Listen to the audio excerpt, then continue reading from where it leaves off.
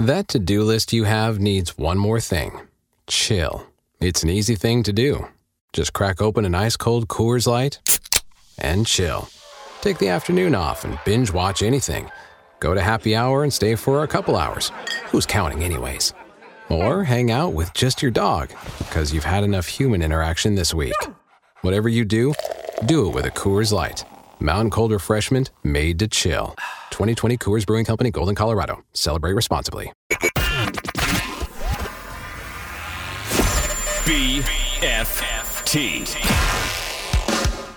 From the Pac West Center in downtown Portland, presented by High Caliber Millwrights, here's John Canzano with the bald-faced truth. Oh, it's snowmageddon out there. A lot of snow, a lot of weather in the Portland metropolitan area, at least. I don't know if people are still stuck in traffic, but we were talking late in yesterday's show to a whole bunch of listeners who were on I-5 or on 217 or on Sandy Boulevard or some back road trying to get somewhere, and they were caught in the snow. A lot of kids in the area off school today. We've got a meteorologist in the extended family who's laughing at us, going, "You guys cancel school because of what? How many inches did you get?"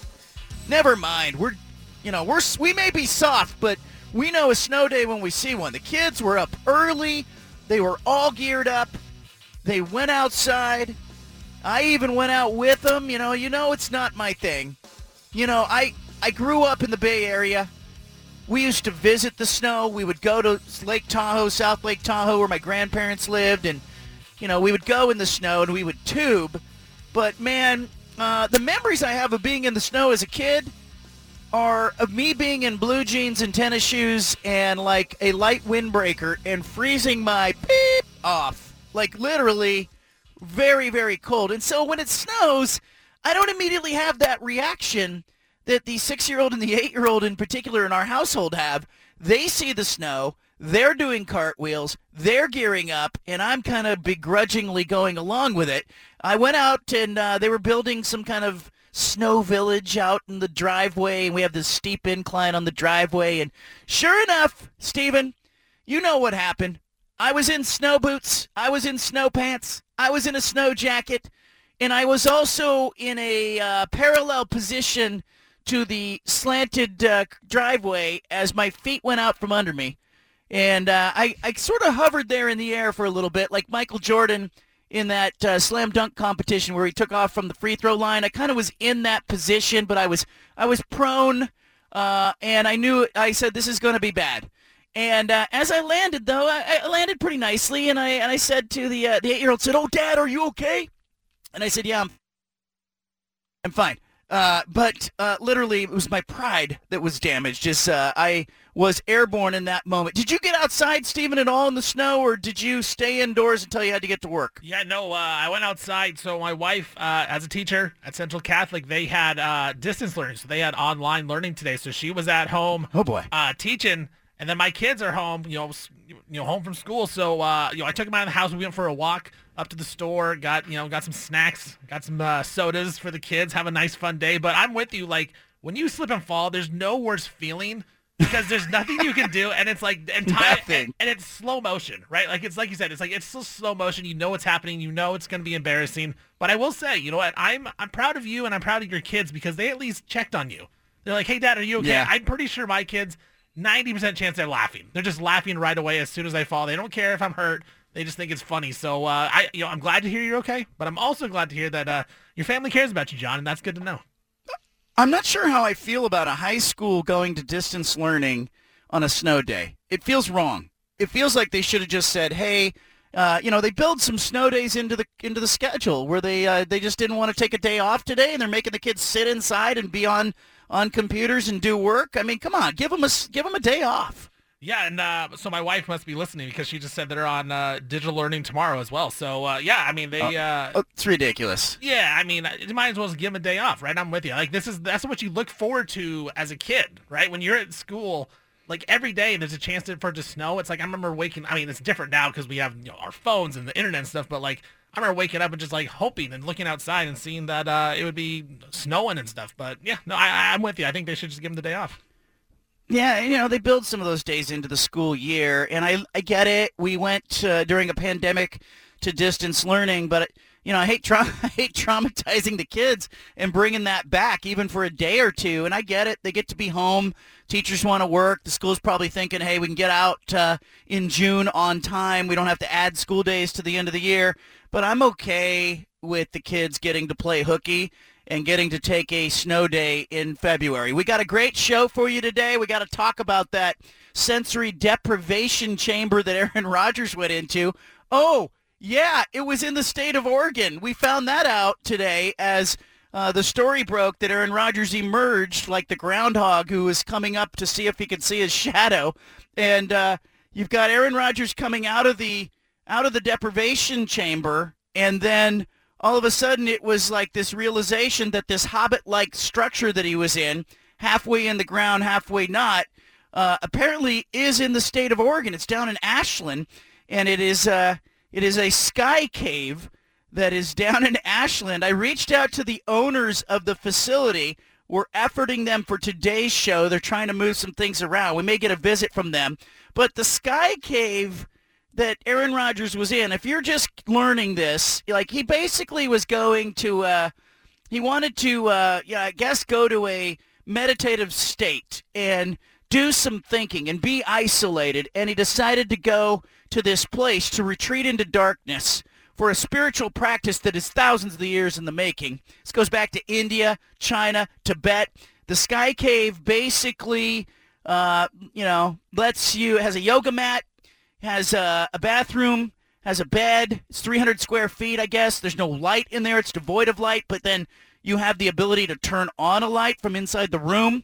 The retreat has 3 dark rooms, and apparently it's booked solid for the next 18 months with a wait list in the hundreds. So they're trying to build more rooms out here in Ashland at this facility. I don't know how to feel about this, Stephen. Should we be proud as Oregonians that Aaron Rodgers, when he was trying to do this thing, decided to come to the state of Oregon to do it down in Ashland? Or should we be like, oh, man, that's just another thing where they're going to think we're all weird? I kind of think both, to be honest. It's kind of weird, but at the same time, I think it's awesome that Aaron Rodgers, if he truly got something out of it, and, I'm not, I would never put down anybody for trying to help themselves and make themselves better. And so if this helped him and made him better, I'm all for it. Now, I don't know if it would help me, but, if it helps Aaron Rodgers make a decision in life or help him make a decision in the NFL, I'm all for it. Now, I do think publicly it makes Oregon look even weirder than we kind of already are, right? That's what I'm getting at. I'm fine with it. I feel like we're just kind of known to be the weirdos up here, and we're kind of the hippies out here in Oregon. But so it is what it is. It's one of those things, just like the robot thing, John. I'm not, I can't do anything about it. I can't do anything about how people think about us in Oregon. We're gonna be weird over here, anyways. I didn't like the Portlandia series because, while there was some truth in it, you could watch it and you'd go, oh, totally. I could see, people in Southeast Portland, or I can recognize, Northwest 23rd Avenue, or I can see Portland politics on display in this Portlandia show. I don't think it helped our brand as a city. I don't think it helped our brand any more than all the news coverage of what was going on downtown or whatnot. And again, so if we come back to the branding part of it, we're trying to get a Major League Baseball team to Oregon. We're trying to assure people that downtown's not on fire. That was the prevailing thought for 2 years. But are you safe? Can you see the fire? And there's no fire. I don't see anything. But aside from all that, we're now fighting the stigma of patchouli oil and a little bit of weirdness. And I agree with you. There are far worse things that athletes do to kind of escape or to find themselves in the postseason. Some people dive into drugs and abuse substances. Other people will jet set around the country, and they're not training, they're not working out, they're kind of off the rails. We've seen this stuff. So I don't mind Aaron Rodgers saying, hey, I need to do some meditation. I need to be in a dark place to do it. I need to sit on a yoga mat. I also think it's kind of weird that he is being really open about this and talking about it. I'm sure there's a bunch of people who have done this stuff that don't tell anybody that they go and do it. So I kind of wonder if Aaron Rodgers is wanting to play the role of hippie alternative quarterback in the NFL world. Do you think that this affects how people view him, or do they just look at how he plays and say, the guy can still sling it, we're going to sign him? Well, you talk about brand, like brand of Oregon. Yeah, I think Aaron Rodgers is playing into his brand. And, like, this does go with what he's been doing the last few years. Like, he supposedly dated some, witch or something on Instagram I remember hearing about. Like, this is what Aaron Rodgers does. Like, he's going to bring a lot of stuff to the forefront, and it's going to be unique. And so I don't have a problem with it. Like, I think it's fine. I think he's kind of playing it up a little bit just to have people laugh or, like, think that that's who he is. But, like I said, if it helps him out, dude, that's good. And I'm all for it. But it's all about his brand, man. And I think that's with all sports. It's all about everybody's brand, whether it's the All-Star game or it's Aaron Rodgers or it's, Lamar Jackson or all these guys out there. Like, they're all just trying to help their brand out and make as much money as possible. And I think Aaron Rodgers can do that. And, pretty soon he'll be, opening his own darkness retreat or something. Or he'll be, promoting the one out in Ashland. Like, it's going to be something like that. And it's going to help out Rodgers in the long run. I think it's good for him. Yeah, some people know this, some people don't, but I'm native to the state of Oregon. I was born not far from Ashland. My dad was attending what was then Southern Oregon College, now Southern Oregon University, and taking some winter classes. I was born at the hospital in Medford, but my first residence was in Ashland. And so when I saw this, I got to be honest, like, I saw it and went, great, this is really interesting. We'll talk about it on the show, but I'm not sure this is great for kind of the overall brand of the state of Oregon. They already think we're a bunch of Birkenstock-wearing patchouli oil hippies anyway, so here we go. But is there anything that we can do to help solve that? Like, I think we're kind of stuck with that brand. Like, it's going to take a really long time. I don't think one thing of Aaron Rodgers going to a darkness retreat is really going to hurt it that much. No, and look, and if the other issues weren't prevalent, if the issues with, lack of leadership in the city of Portland, lack of vision at the state capitol, hell, you look at sports gambling laws in the state of Oregon. I mean, we're behind the times. You can't bet on a college sporting event in the state of Oregon. You can go into plenty of other states and do that. The legislators in this state have not been on the ball, or maybe they just haven't understood sports. And maybe we need to get one on the show tomorrow. Maybe one of the city commissioners in downtown Portland will come on the show tomorrow. Maybe the mayor will come on the show tomorrow. Because if you had the bigger issues sewed up, like nobody, like we were talking yesterday about where's the sports capital of the United States, and Las Vegas comes up as a possibility because in Las Vegas that if the A's want to come to Vegas, they're going to knock down one of those dying casinos and they're going to build a ballpark on the Strip. That if the A's want to do that, they'll do it. Like, the Raiders want to come, great. Put a shovel in the ground while we figure out what's going to happen exactly. Vegas is motivated. Nobody doubts that the leaders in Vegas are on it when it comes to sports. Like, there's tremendous political will, business will. There's a lot of synergy. Vegas is going to just get stuff done. But, so if Aaron Rodgers goes into a Hobbit-like cave in Vegas, it doesn't really affect the brand of Las Vegas.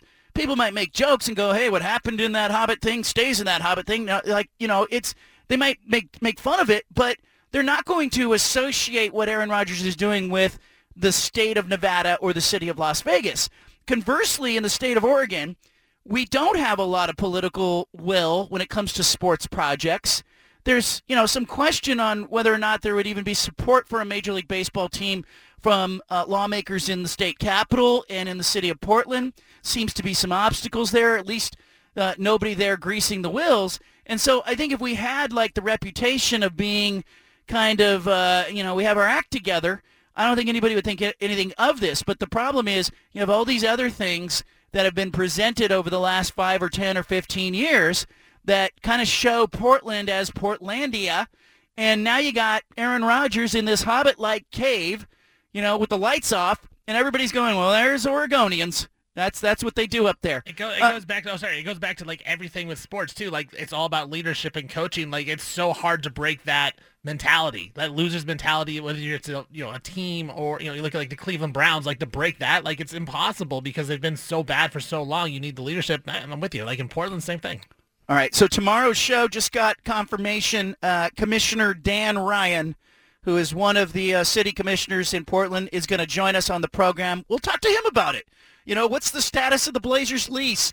Where can the city get involved in greasing the wheels for Major League Baseball to Portland? All of that stuff. Does Portland want to be a sports city? Well, Dan Ryan, I appreciate him accepting the challenge, city commissioner, on tomorrow's show. That's how we do it here. All right, coming up next, we got to talk about Alabama. Alabama has set itself up, not for a national championship, but for a lawsuit. I'll tell you why next. Back to the Bald-Faced Truth with John Canzano on 750 The Game.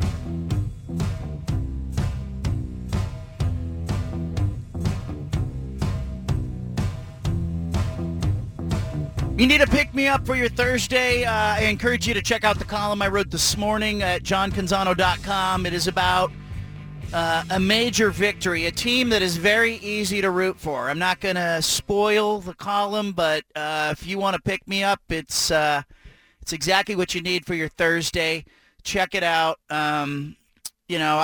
This morning as I'm writing it, I had glassy eyes when I was writing it, but I want you to tell me what you think on your own. You can find it at johncanzano.com. The easiest team to root for in America, right there. A team that a lot of people do root for, that you would want to maybe rectify or reprimand today, is Alabama.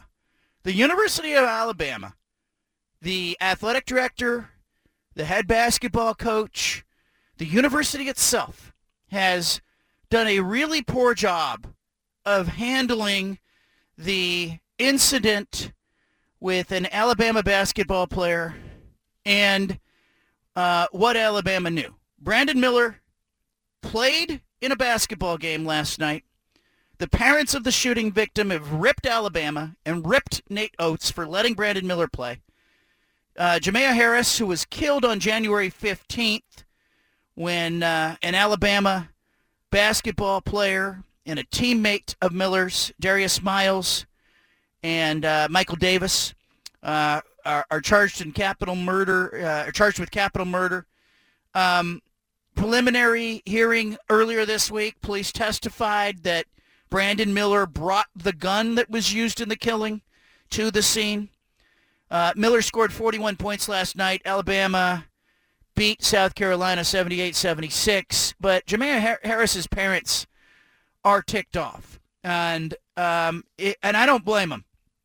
DeCarla Cotton said that it was unimaginable that Alabama allowed a basketball player to play the day after law enforcement testified that that guy delivered the gun that was used to the scene of the crime.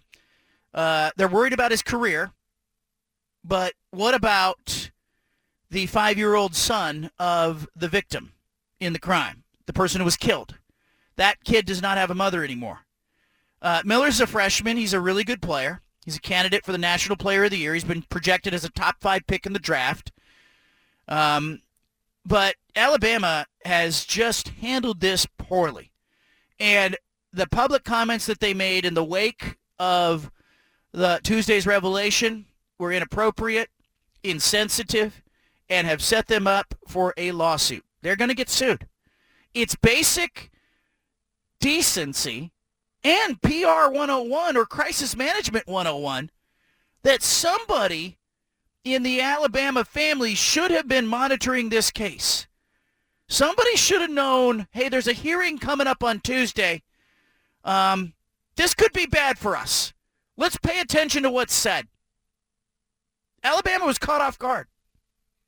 And then the coach went and talked about it, put his foot in his mouth, and basically said, we can't be in control. It was the wrong place, wrong time, all of this stuff. And I got to tell you, last night on Twitter, the rest of the country who was on Twitter let Alabama have it, because as Miller was on his way to 41 points, the mentions for Alabama basketball were on point themselves.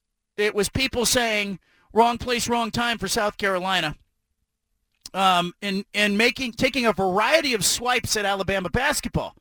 But the bigger thing is, the media relations department at Alabama should have been prepared for this. They should have known that there was a hearing. They should have had respect for the woman that was killed and her family and stepped in front of a coach or anybody else from the university saying something insensitive and stupid and pointed to the victim in this case and said, look, out of respect for the victim, we're not going to comment here. We take this matter seriously. It's PR 101, people. Alabama set itself up. They're going to be named in a civil lawsuit. My lawyer friends have been texting me today going, what is Alabama thinking? I got lawyer friends, but what is Alabama thinking? I feel for the family of the woman who was killed. I feel for the kid, especially the 5-year-old. And I got to be honest with you. With Brandon Miller, hell of a player. Do you want your Trailblazers to pick this guy in the draft? If they are sitting there and they end up around 5th in the draft, would you be okay with the Trailblazers taking this guy? I have problems with it already. And part of it is how Alabama handled it. And it's probably not even his fault. Steven, how do you feel about this? It's tough because Alabama handled it terribly. And like you said, all they had to do was just say, we're waiting for all the information and basically just, not say anything. But instead, Nate Oates said wrong place, wrong time, and showed no remorse for what actually happened. Now, Brandon Miller's attorney, they put out a statement saying that he had no idea what was going on. He didn't even necessarily know that the gun was in the car because it was underneath a bunch of different clothes, and he didn't know it was going to be used as a weapon. So legally, I don't think anything can happen to Brandon Miller because unless they can prove that he knew that it was a premeditated attack, I think he's going to be off legally. But at the same time, you literally delivered a murder weapon. So, there has to be some type of discipline for him. Now, if I'm an NBA team, that's a tough situation because he's a really good player, John. A really good player. And we talk about this, when you're really good and you're really talented, you get second and third and fourth chances. He'll for sure get a second chance. He's still on his first chance. He'll get a second chance. If I'm the Trailblazers, I don't think I want him. As a fan, I don't think I want him because I don't want to have to deal with that. I don't want to have the fact that this guy is associating himself with murderers on the team, that he literally delivered a weapon. But at the same time, legally, he didn't do anything wrong. It's just really tough, man. I've been contemplating this back and forth all day and yesterday, but I think I would land on I don't want him on the Blazers, even though he would help the Trailblazers out a lot. I don't want a guy that handled a murder weapon on this team. I am uncomfortable with it. I get it. His attorney's saying, he couldn't have reasonably expected that the gun would be used to commit a capital murder. And, but I think there's a bigger question about, who did he surround himself with as a person? What kind of person is he? These were not just teammates. These were his friends that, he was hanging out with and whatnot. But the immediate takeaway is that Alabama's going to get sued. And is not going to be pretty for Alabama. And I'm going to have no sympathy for Alabama when they do get a civil suit, and it's going to be the university, it's going to be the basketball coach. They're going to get sued. I want you to leave it here. We got big guests on today's show. Among them, Wayne Tinkle, Oregon State men's basketball coach. He'll join us next. Leave it here. Back to the Bald-Faced Truth with John Canzano. Peter Sampson is up next with The Pulse from 6 to 7 on 750 The Game.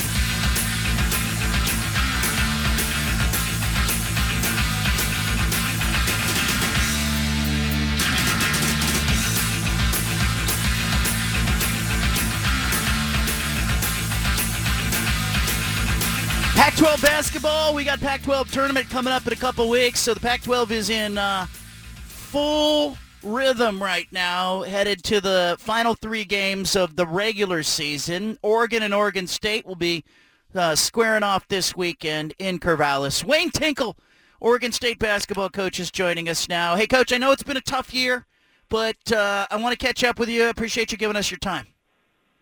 Great to be with you as always, John. Now, let's talk about just in general kind of how you feel about this team. You got a good freshman, but you haven't been getting the result on the court. What's it been like for you? Yeah, I mean, it's certainly a work in progress. This year It was all about trying to get our culture back. Obviously, Dick Bennett used to say, you got to find a way to lose together before you can win together.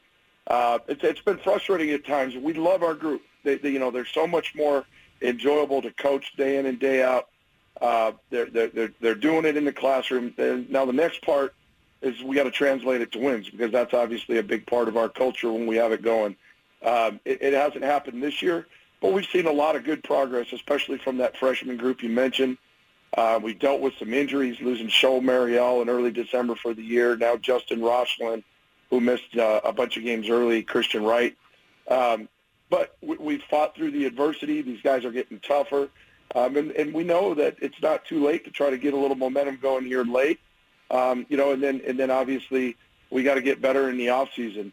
So we've lost a few, left a few out there that we'd like to have back. We've gotten our teeth kicked in a time or two, but our guys are getting better day after day, and we got to perform. The last month, John, we haven't shot the ball very well after leading the Pac-12 the first half. So we've got to answer up, get after it a little bit, but we feel like we've got things heading in the right direction as slowly as it might seem. You mentioned, repairing the culture. Was it just in the wake of the Elite Eight, the group that you had, it wasn't a good fit, or what happened there? Yeah, we lost a lot of momentum. We had a few guys that were, role players after that run throw their name in the portal because they wanted to go down to lower levels where they could be starters and kind of main guys, which, didn't catch us off guard because you're always got to be prepared for that. But the problem was it was during COVID where we couldn't leave campus to recruit, and we couldn't bring recruits to campus. So it was all over Zoom, YouTube, phone calls, testimonials. We feel like we missed on a couple, and then losing Ethan Thompson and Zach Reichel, who were our great leaders, the veterans that came back from the Elite Eight team, didn't carry that leadership over. And as hard as we tried as a staff, it was just kind of a group of new guys, a group of veteran guys. Some guys believe in the hype a little too much going into the preseason, and we were never, as a staff, able to pull that group together. And so we had to do a complete scrub, and we committed to a large freshman group. Even a couple of the transfers we took in Christian and Justin were guys that were just first-year players last year. And we just committed to taking our lumps and rebuilding this thing from the ground up. And we're in the, early on in that process, obviously. But, John, one thing we've proven is, our way works. When we commit to getting the right kind of guys here, our kind of character guys, that, we've rebuilt this thing a couple of times. When we first got here, after the first trip to the NCAA tournament, we had that horrible year with all the injuries, rebuilt it, and we're confident we're going to do it again. Wayne Tinkle with us, Oregon State men's basketball coach. You got a really good freshman in Pope who regularly pops up as a candidate for Player of the Week. How do you keep a guy like that engaged on your campus? You guys offered him when a lot of others didn't, but I'm sure in this world of the transfer portal, there will be some interest in him. Do you have to recruit that kid again, or how do you deal with trying to retain that kid and make him believe that he's part of the future and he can be a leader there? Yeah, that's a great point. And really, we've got to do that with all of our guys. And we've got three potential guys. You mentioned Jordan, but Tyler Bildo, Michael Ratai, that could somehow be recognized, whether it's honorable mention or first-team all-freshman. And we've got to keep that core group intact. And it's, from, trusting, their loyalty, which we know is tough in this day and age, making sure we're doing all we can, as far as convincing them we're continuing to bring in more and more talent and that the success is going to come, even along the lines of, the NIL kind of deals, that we're doing all we can here at Oregon State, so that other schools can't come in and say, hey, we can do this where they can't. And then keep pushing the reason they came here. Like you said, some of these guys weren't recruited by, a lot of Pac-12 schools, but we believed in them. We're going to continue to develop them. The way we do things here at Oregon State where, it's all inclusive. We're not just coaching the basketball player, but the relationships and the way we're helping mold them for what's to come down the road, not just from a basketball standpoint, but, from, being great husbands and fathers. And that doesn't just fall on deaf ears. We kind of sort that stuff out early, and guys that don't want to listen to it, we don't bring to campus. So we're trusting in all of that, and we believe that they're really good kids, and they see the light. They understand. There's been some hard times this year for sure, but they understand that nothing worth really achieving doesn't come without some adversity and some pain and growth, and that's what we're going through.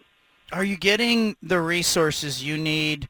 And I just asked that, meaning, like I looked at Cal basketball, and it turns out, Cal doesn't charter on their all of the road games during conference play, and some others do. Do you feel like the investment in basketball is there at Oregon State? Yeah, it's been great, but it's ever evolving as the landscape's changed. And, we're already having talks about next year's budget with regards to that exactly. Charter flights where they make sense. When we can get back after a game from L.A. commercially, I don't have a problem with that. But when we're, playing at 8 o'clock at night and 9 o'clock our time in Boulder, we got to get home that Saturday night so we can take Sunday off, and then on Monday go back to work and prep for Wednesday or Thursday's opponent. And so our administration's been great along those lines. We're looking to find ways to continue to increase in some of those areas. Obviously we've got a group off campus working on the NIL stuff. They're doing a great job, with us with regards to getting some things going there. So we feel really, really strongly about the fact that we don't lack a whole lot. Obviously there's always going to be a few schools that stand out in your conference that seem like they don't go without any needs or concerns. They got it all, but our administration's done a great job of really making a push to make sure that we're where we need to be and not falling behind. You've got Oregon this weekend, and then Stanford and Cal to finish the regular season. There's some opportunities there for you guys. What do you want to get out of this? What are you looking for in this last 3-game swing? Well, we've been saying it all year. Like our teams, when we've got the guys we want, and things are clicking, we peak at the right time. And we've tried to make that statement the last couple of weekends. So, a lot of momentum off the USC home win just 2 Saturdays ago, and obviously went on the road and didn't shoot it like we thought we could, and lost a couple. But we can't be licking our wounds, feeling sorry for ourselves. We got to get after it. We got a chance to build some momentum. You never know what could happen when you get to Vegas, but you can't limp in down there and expect to flip the switch. And when we made that great run 2 years ago, we won 3 out of our last 4 league games, and all 3 of those were on the road, and we got some momentum, and a couple things fell our way, and we got on a roll. And we're not, we're trying to stay in the moment, but we're like, dang it, let's approach March Madness right now. This, one at a time, survive and advance.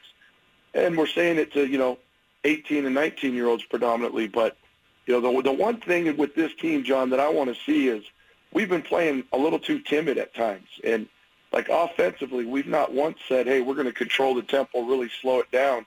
We want to get out and go. And at times I think our guys, when we get knocked in the face a little bit, and it's not just our young guys, our veterans too, we get back on our heels and kind of get timid. We want to throw caution to the wind and get after it, be aggressive offensively, take better care of it, obviously. And because most of the time our defense has been really, really solid. So I want to see that these next couple of weeks. Let's play fearless. Let's share it. Let's be united out there and really get some momentum as we build towards, heading down to Vegas for the tournament. It's interesting, it was really fun. That Elite Eight run was dynamite. It was fun to cover it. I'm sure you being in the middle of it, you had an absolute blast. How have the last 2 seasons been on you sort of psychologically and just the toll that takes? Well, it's been a roller coaster, and I'm always honest. I'm not going to duck anything. The last year was brutal. As high a high as we rode the year before, last year was maybe as low as we've ever been with, and it wasn't so much the win-loss record, which was horrendous. It was just not being able to get through to our guys. I mean, that's why we coach. We want to make a difference in their lives, which, when they listen and they're engaged, it carries over to success on the court. And I didn't feel like I was able to really make that difference in their lives. And, to me, that was way worse than, what our record ended up being. And this year, it's been rewarding that we got guys coming back to work day in and day out. They've been really resilient as far as putting, whatever behind us and moving on. But I feel bad because these guys deserve a little more success than what we've enjoyed. But I know that we're heading in the right direction. And so it has been very, very draining on me. I mean, you've gotten a good chance to know me and what I stand for and how competitive we are and how invested we are here at Oregon State. And so it's been a grind, but we've got great support. The fan base that's been there from day one hasn't wavered. They're reaching out, constantly and with words of encouragement. And so we know that it's going to lead to great things. We just got to, we're not going to cut corners. We're not going to compromise who we are and try to change who we are. We know that our way works. We just got to kind of ride it out. Yeah, it's interesting because I can tell this year, I can tell you like your team, that you like your players, and that they like you and they respect you and they're coachable. And it just feels like maybe they're young and maybe you need more depth and you might need a couple players here, right? And you always will. But last year, sure, by the end of the year, last season, I think we could all tell that a lot of those guys were checking out, or maybe they didn't see themselves there another season, and it just had a feel. I don't see that this year. I think your guys are engaged. Our guys are engaged, and now I'll be honest. We've got a couple of guys that are down and lacking some confidence because they haven't had the years that they'd hoped to have. I think the injuries have plagued us a little bit. You talk a little bit about the lack of depth, but these guys are coming. Like today, we got after it today in practice, and and at times it can get a little chippy. It never crosses the line. A year ago, we could set our watch to it about an hour and 5 minutes into practice. We knew we were going to have to end things before something erupted, and it's not the case this year. These guys going after each other, but in a positive way. And today, there was a little bit of angst, and I loved it. Our staff loved it because there's some guys that really have some urgency, and there's maybe one or two that just, like I said, licking their wounds, maybe feeling a little sorry, and then they stepped it up when they got challenged. So these guys are still fighting and scrapping. You'll remember the last week of the year last year, we only suited up 6 guys at Washington State. We lost by 4 because we had some guys that were a little bit checked out. We said, you're going to come on the trip, but you're not suiting up, and you're going to cheer for your teammates. And gosh darn it, I wish we would have pulled that one out. Even though it was late, it would have sent a great message. But we don't have to do that with this group. We've had ups and downs, and we've got guys maybe not performing like we need them to. But confidence is one thing, but there's nobody checking out of this deal, that's for sure. Yeah, you've got here an opportunity, I think, in the next 3 games. You got Stanford, you got Cal, you got Oregon. Chance to, I think, I think you got a shot at two wins in there. And, look, I'm saying you could win all 3, but I don't think it's out of the realm of possibility to say that, you got Oregon at home, you get Stanford and Cal at home, and, look out. Like, you get into the tournament on a little run, at least you'd feel better going to Vegas. No, for sure. We've got to get some momentum going heading to Vegas. We know Oregon's a tough ball. They're one of the biggest teams in the country. We're both reeling off of some losses here, but we really feel like we play better at Gill.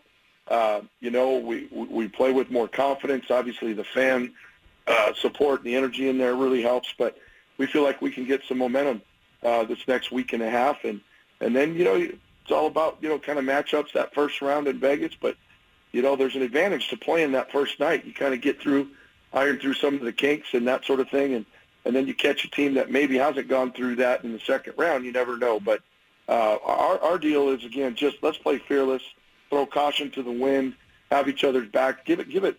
My dad always used to say, with regards to baseball, and you can use it in any sport, you got to go down swinging.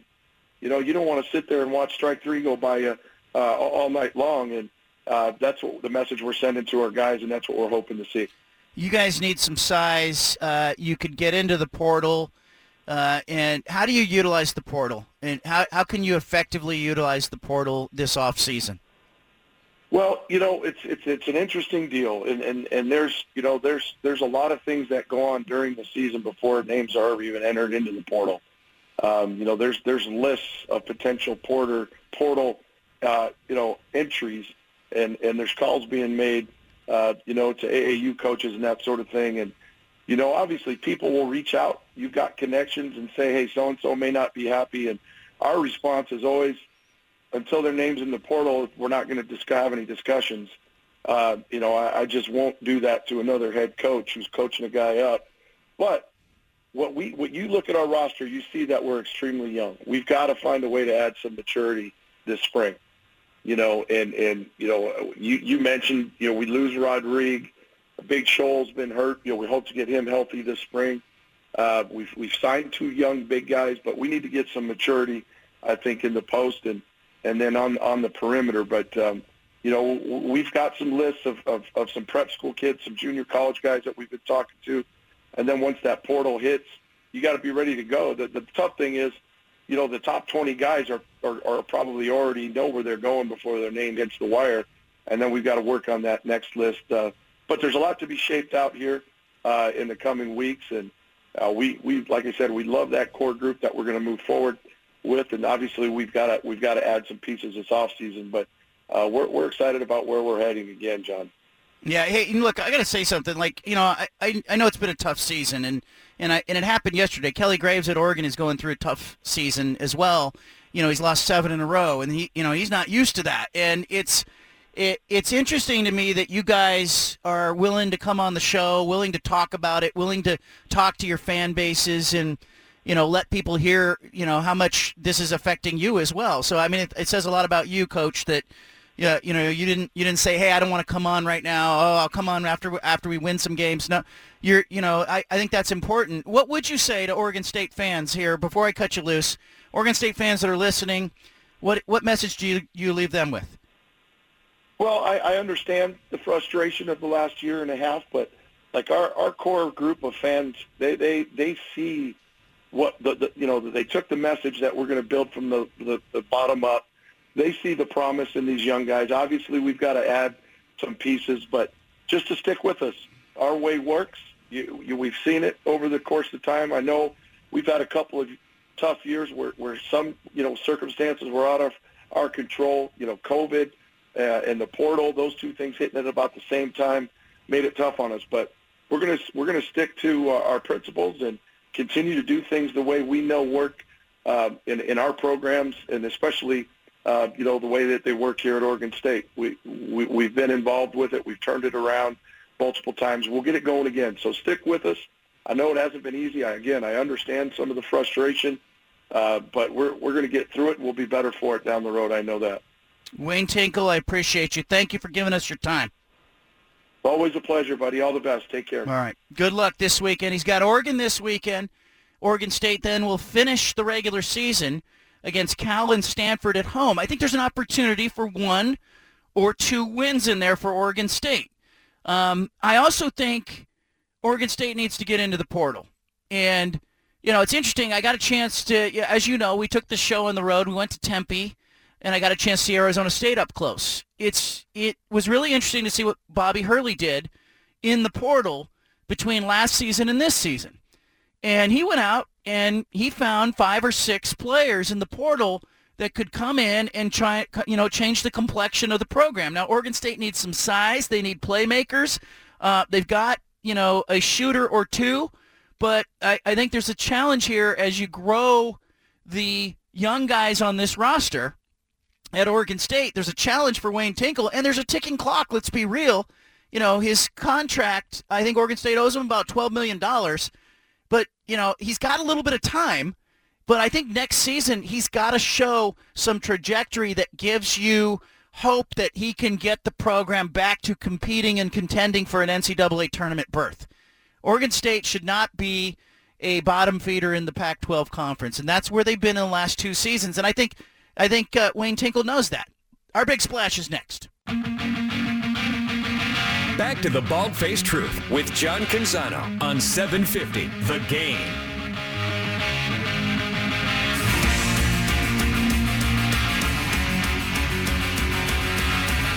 Coming up, we'll visit with Tyson Alger of the I-5 corridor. Get this. The win totals for the 2023 college football season are out. Washington is at 9.5, over or under. Oregon's at 9, over or under. Oregon State's at 8.5. So is Utah, 8.5, over or under. Colorado is dipped. It's now down to 4.5. Was at 5.5. I have a little more problem with Colorado at 4.5 than I did at 5.5. I think this is a 4 or 5 win team. I think Vegas has it right now. We'll talk about that with Tyson Alger of the I-5 Corridor coming up. Oregon State will start their spring practice coming up on March 7th. So what are we, like 2 weeks away from the start of spring practice?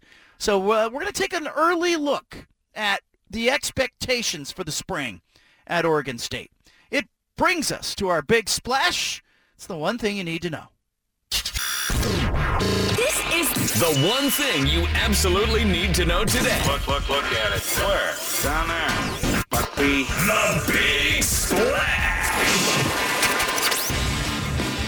Well, Kevin Durant not quite ready to make his debut with the Phoenix Suns, but it's starting to look like it'll be soon.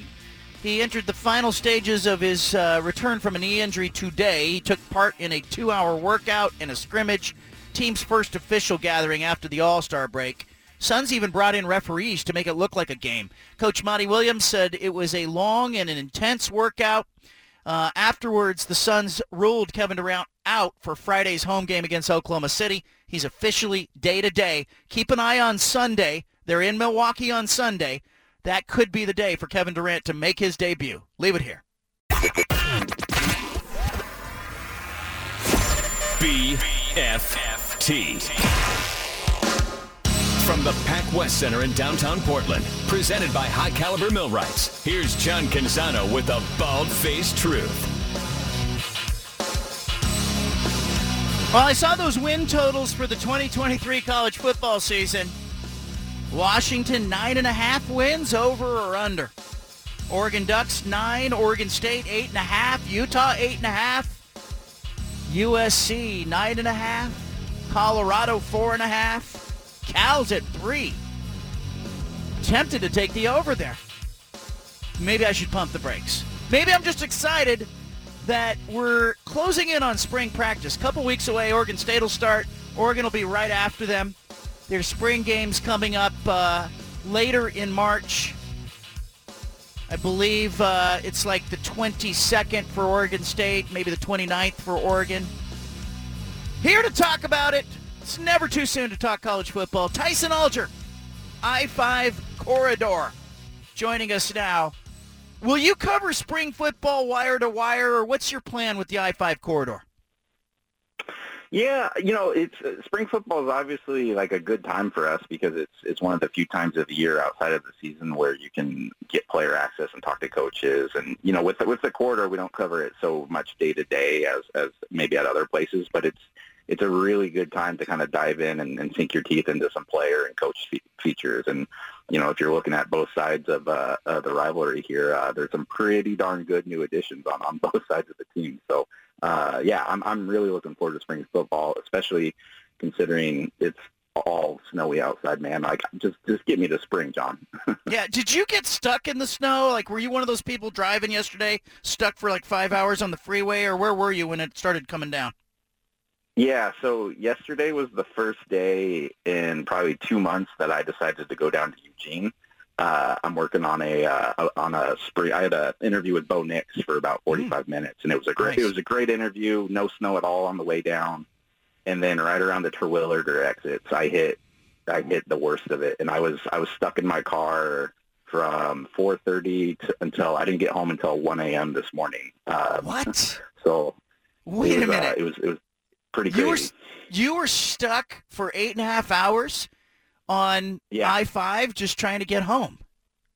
Yeah, so I was like in the very left lane, like right before like it kind of splits to the 405 like I-5 exit, and it was just complete gridlock of semis, of buses, of like people who had ditched their cars and already taken off and left. And Luckily, this is one of the few times that I actually had a full tank of gas, so I was just kind of chilling in my car. I was listening to the last half of your radio show. It was Thank you. It was a slow afternoon. You didn't call in. You should have called in when I said, "Are you stuck in the snow?" But Tyson Halter, I-5 corridor, covering the I-5 corridor yesterday for 8.5 hours in his car. Let me ask you. You talk with Bo Nix. Fascinated to read what you write. I know that you will don't want to give away everything here. But what was your takeaway from that conversation with Nix? Do you feel like it will be a Heisman-like season for him? How different is this kid from maybe a year ago when you had conversations with him? Yeah, Bo's a fascinating guy. This is the first time that I've gotten like an extended kind of one-on-one with him. And, the thing that I kind of noticed right away is like, this is a guy who, for the most part, tries to plan for everything. He likes to have his entire day scheduled out. He gets uneasy with free time. Like if he's kind of met with like a 2-hour window where there's nothing on the schedule, like that kind of bothers him. And that just makes this whole situation that much more interesting because not even he expected to really be in Eugene, Oregon in February of 2023. I mean, last year, I think everyone he came in with like the best case scenario in his head of like, hey, like this might be a one and done type of thing. His fiance, then wife, didn't even move out to Oregon until he had already been here for 6 months. Like it just kind of seemed like it was going to be a pit stop thing. But now, like, he's been here for over a year. He had that excellent season last year. And obviously there are other things that go into like a guy staying for a year. NIL is a thing. Improving on your draft stock is a thing. But like the way he was talking about kind of learning about the rivalry with Washington and kind of the pit in his stomach after the Oregon State loss, like this is a guy who, I know it's a cliche to say unfinished business and all that sort of thing, but like I think he's incredibly motivated and he's incredibly confident because one of the things I asked him yesterday too was just like, did you foresee having last year's season? And like before I could even get the question out, he's like, yes. Like he's just that uber confident in himself and like won't ever really allow himself to have any sort of kind of negative self-talk. Did he talk about what the injury was? Do we know, like, was it an ankle? Was it a foot? Was it, the metatarsal? I don't know what it was. He was being a little lower body. It was kind of like interviewing a hockey player. It was a lower body injury. he didn't really want to get too okay, too narrows far it into down. That narrows it down. But one of the things he did say, though, is, a big goal for him this offseason is he is trying to put on more weight, especially his lower half. He really thought that showcasing what he could do on the ground last year we all saw it was a pretty great weapon. And he just wants to be stronger in that, and he wants to be able to kind of take and absorb more hits because, like Bo Nix is a great athlete, but if you're thinking about some of the really pounding type of running quarterbacks, like even in Oregon War, like if you look back to Jeremiah Masoli, that guy was a little bit thicker than Bo. So I think we'll see a little bit of a heavier Bo going into next season, but the kind of the balance he's trying to find is still kind of having that flexibility and range and everything with his top half to go along with adding some muscle to the legs. Meanwhile, at Oregon State, this is a team on the board right now at the Sportsbook in Vegas. Oregon State's win total for next season is 8.5. That's a sign of respect that, you're basically betting, is this a 9-win team? And they're coming off a 10-win season. How much of an impact can DJ Uiagalelei make for a Jonathan Smith team? Yeah, I think he can make all the difference. Like I would take the over there. I think Oregon State will be right in the mix for the Pac-12 title this season. All season on the corridor was just writing that if Oregon State actually had a even serviceable quarterback last season, like they legitimately could have been in the conversation for the playoff. And so to get a guy like DJ in who had his ups and downs at Clemson, but is incredibly physically gifted quarterback who is motivated.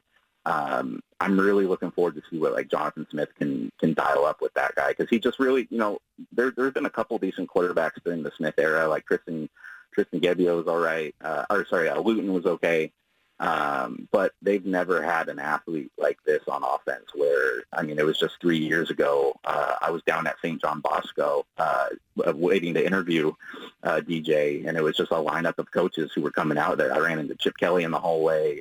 I think Clemson had just been there. Everybody wanted this kid, including Oregon. and I think he still has a lot left in the tank. Tyson Alger, I-5 Corridor, is with us. I want to just ask you, let's go down the list. Washington at 9.5 wins. You already said you take the over on Oregon State at 8.5. What do you do with the Huskies at 9.5? Are they a 10-win team again? I want to take the under there, and it's not because I don't think Washington's going to be really good. I just think that they beat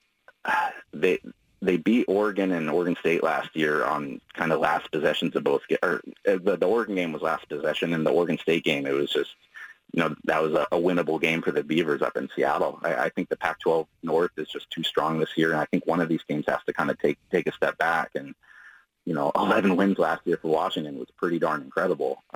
Michael Penix is one of the best quarterbacks in the country, but they had a lot of stuff bounce their way last year. So, I wouldn't be surprised if they're above that total, but I'm going to take the under for them this year. Let's move to the Ducks. They're sitting at 9 as their over-under. Basically, are they an 8-win team, a 9-win team, a 10-win team? How do you see Dan Lanning in year 2? I think that 9 is kind of right in the sweet spot. I know that's cheating for the over and under, but no. I really like that Bo is coming back. I think Bucky Irving is one of the most underrated running backs in the country. They are losing some pieces to that offensive line, but with Troy Franklin coming back at wide receiver, Terrence Ferguson at tight end, I really, really, really like the makeup of the Ducks offensively. The big question of whether or not they can get over and propel them into potential playoff contention is, can Dan Lanning create a defense that resembles a Dan Lanning defense that Oregon hired him for? I mean, last year was just a disaster on that side of the ball. They weren't able to generate any pressure in the front seven, and now they're losing on the back end. They're losing Christian Gonzalez, who's going to be maybe a top 10 pick in the NFL draft. Like, they're losing some good players on that end, Noah Sewell as well. So, there's a lot of questions in the air for that team on that side of the ball, but I think we'll see an improvement, though, because I can't imagine that last year defensively sat well with Lanning. And I know he's the head coach now and he has to look over the whole team, but that's kind of his baby, and it was ugly. Yeah, what do you make of that? Because that was to me the most puzzling thing of their season. It was Lanning's defense not looking like he had his hands on it. Tosh Lupoi is the coordinator, but we know Dan Lanning is a defensive-minded head coach. That's kind of where his area of expertise is. Do you think Dan Lanning at some point last season rolled his sleeves up, got more involved? I suspected in the Utah game he might have been more involved. There was more, it seemed to be more vocal in the sideline. But it really puzzled me that they just didn't have an identity on the defensive side of the ball. Yeah, I completely agree with you. And I, it's always kind of hard to get out of them, kind of like, who's calling what and how much input is this. But, I think Dan Lanning is a better defensive mind than Tosh. And that's no disrespect to Tosh, but, that guy was brought in for his recruiting abilities, which he's very, very, very good at. Excuse me. Man, like it'll be fascinating this year to see what happens with them on that side. Yeah, and look, I also think that this is a conference now, it'll be USC and UCLA's final year as members of the conference. I would really like to see, somebody, as Utah did a year ago, somebody not named USC and UCLA end up in the conference title game. Do you have a way too early Tyson Alger I-5 Corridor prediction for who plays in Vegas at the end of next season? We're going to have Oregon State coming out of the North, and unfortunately, I think just USC has too much talent on that offense to not come out of the South. I wouldn't be surprised if this is just like a super randomly great year for Chip down at UCLA. Like, Dante Moore is the real deal, man, and I think he could be a stud as a true freshman. But I kind of love the prospect of the matchup of the underdog Beavers going up against the mighty USC Trojans, who are about to ditch the Pac-12 conference. And I think that, I think everyone in the Pac-12 would probably be pulling for Oregon State on that end, but that would be a heck of a matchup to watch. Love to see that. Love to see Oregon and Oregon State, too, in a Civil War rematch a week later in Vegas. Could happen without divisions. Tyson Alger, you can read him at i5corridor.com. I appreciate you. When is the Bo Nix piece coming out? So people who subscribe now, when will they expect to get that in their email inbox? Yeah, it'll be in people's inboxes Monday morning. Okay. So between now and Sunday night, go to i5corridor.com, get a subscription, read about Bo Nix. Tyson Alger, thank you. Hey, thank you so much, John. You bet. There he goes. Win totals. Steven, we got to kick this around. Love it. You yeah. got- never. It's you got- never too early, man. Yeah, Washington at 9.5. Over or under? I'd have to go under on that one. I do like Washington, but I do think, I think Tyson said this as well. Like, they kind of overachieved a little bit, got a little lucky in some of the games. I do like Michael Penix coming back, but to expect them to get 10 wins, I think that's a little too rich. Oregon at 9 feels like it's on the money. I think that line is really nicely positioned. I actually think they could go 9.5 there. I mean, but you're really saying can they get to 10 wins? I think Oregon can get to 10 wins, but I need to see the defense in the spring. I need to see that, especially the front seven on the defense, will have some kind of identity. They had no identity last year, and Bo Nix can carry you, and Michael Penix can carry you. But if Washington and Oregon don't play defense, they'll leave some wins out there. How about Oregon State at 8.5? Well, real quick about Oregon, I wanted to add this, John. They played Texas Tech in Lubbock week 2. If they can get by that game, they should be 5-0 when they take on Washington and Seattle. So I think, for me, 9 is a perfect number, but I would lean over on that because I think the easy part of the schedule is at the start of the year. For Oregon State, I think it's over. And I was kind of down on Oregon State last year, and they overachieved in my mind, but I have no reason to doubt these guys. And with DJU coming in, I like Jonathan Smith, what he can do. I think he's going to provide DJU with some consistency on the offense side, not put too much on him with Damian Martinez in the backfield. I think Oregon State, we've talked about this. They were a quarterback away last season. This really seems like a team that can get to 9-10 victories and in the Pac-12 title game.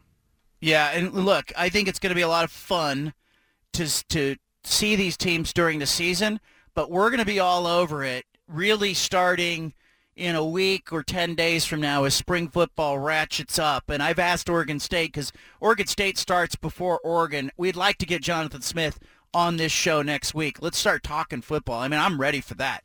Anna's going to pop in the studio. We have so much to talk about. Want you here for it. Leave it here. You've got the home of the truth. Back to the Bald-Faced Truth with John Canzano on 750 The Game.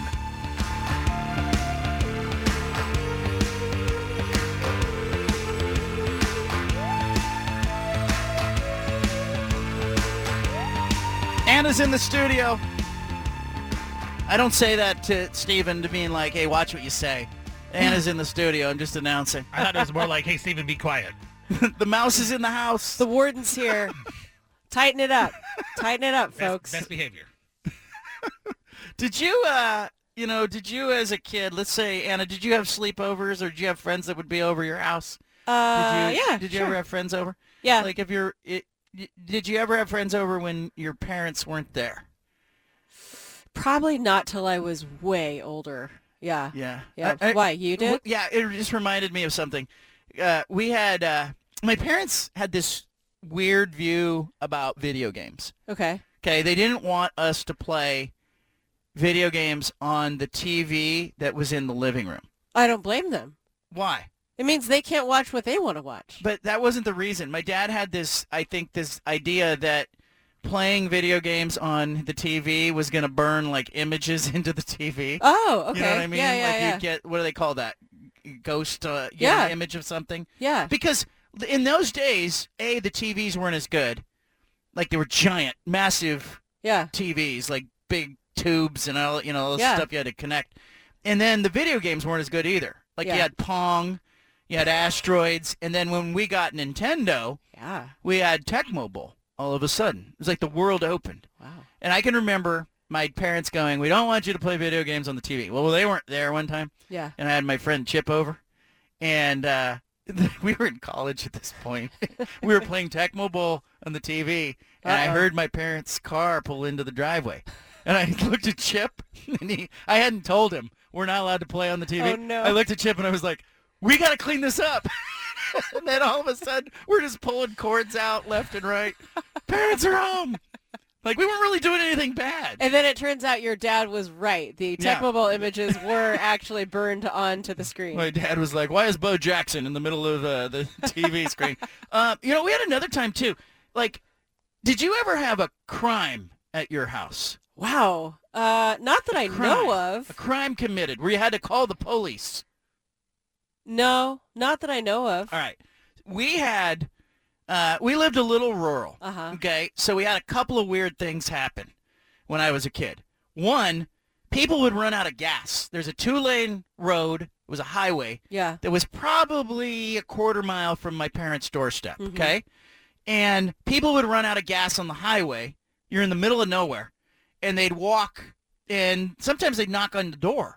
It'd be like 11 o'clock at night, midnight. They'd be like, hey, I ran out of gas. People didn't have cell phones back then. Right. Oh, horrific. And so they'd ask, can I borrow a gas can, or can you give me a ride to town and I'll get gas? Like, my parents did that a couple times. Wow. With strangers. Good people, your parents. But one time, somebody who ran out of gas did not knock on the door. They instead cut the garden hose and siphoned gas from my parents' vehicle. No way. And so I woke up, and my parents were kind of scrambling around going, you could tell something was wrong. Yeah. And the garden hose was cut, and there was gasoline spilled, and they deduced that somebody ran out of gas and siphoned gasoline from the car. Wow. Hopefully they didn't get a mouthful of gas, and then took off. Well, And to hopefully me, they did get a mouthful of gas. that actually. really rattled me. Yeah. I was probably like 12 years old, but it felt like an invasion of space. Because it was. It felt unsafe. Yeah. And then we had another weird thing happen, okay? This is weird thing number 3 that happened at the Canzano household when I was growing up. Well, I'm sure there were a lot more than that. This is really strange, though. We would leave our house, okay? We came home a couple times, and the TV was on. When we had turned the TV off prior to leaving. TV's on. Sliding door open. Oh. Okay? Okay. This happened a couple times. My parents dismissed it as, oh, we just forgot. Or, did we leave that open? Yeah. This is weird. Well, one time we came home, dude was sitting in the family room watching TV. Oh my gosh. It was a guy who worked there was a nursery that was near near our house, who would just wander over. He just wanted to watch TV during the day. And he would see if we were home, and if we were home, he apparently wouldn't do anything. But we walked in, and he would look surprised and ran out the back door. No way. And eventually we talked to him because we all recognized him. We're like, that guy works over there at that nursery. And he said he just wanted to watch TV. He would never take anything. He wasn't doing anything. So what happened? nothing. They didn't call the police or nothing. My parents just said, don't do it anymore. Wow, your parents are very laid back. Very easygoing people. Yeah, I would Except say. on us kids. Well, yeah. That would have gotten me grounded. That's insane. I was terrified to have a video game. And meanwhile, Miguel was watching TV on the couch. Oh my gosh. It's his name. His name was Miguel. I can't believe your parents, didn't they talk to the nursery managers and be like, Yeah, hey, they were your upset. They were employees- upset. He was fairly young. He was probably like late teens, Yeah. And it turned out, the real story is Miguel didn't have a TV. Yeah. And so watching TV was it was a big deal to Miguel. Right. And so my parents, I think, had empathy and Oh went, my gosh. I understand why. Well- Hey, anybody who's ever watched good TV would know. I got to know what he was watching, though. Did he look at his watch and go, hey, Laverne and Shirley are on right now. I got to get in there. Oh. I got to see that show. Credit to your parents for that kind of grace. You think they should have flipped out on Miguel, called the police? Well, I don't know. I wasn't there. Maybe that's just kind of a small town mentality. Like, hey, Well, they talked Miguel? to him, and, Yeah. they said, hey, don't Yeah. do that. cut it out. That's not a good thing. Yeah. You're going to get shot. My dad had a gun. Yeah. You're going to get killed trying to watch Laverne and Shirley or Happy Days or whatever he was watching. Three's Company, maybe. Three's Yeah. Company. I would climb through a window, watch Three's Company. Yeah. But you never had any of those altercations at the motel on at the- Sandy Boulevard? That's the thing.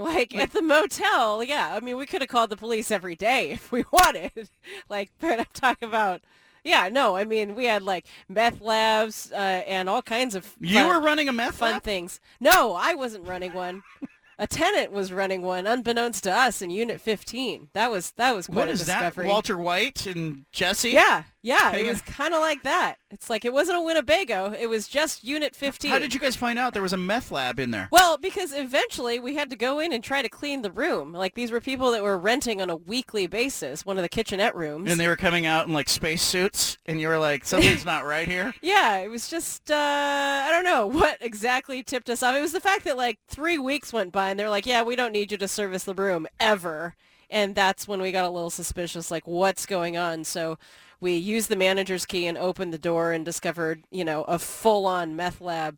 You guys were in like operation. You were like Gus in El Pollo Loco. You guys had the Well, we weren't you had dealing. the legit business. Yeah. You were the front. Yeah, You yeah, know? we were the front. No wonder you were into that show. Breaking Bad. Breaking Bad. Yeah. I was Yeah. blanking on the name of it. I know. We're currently watching.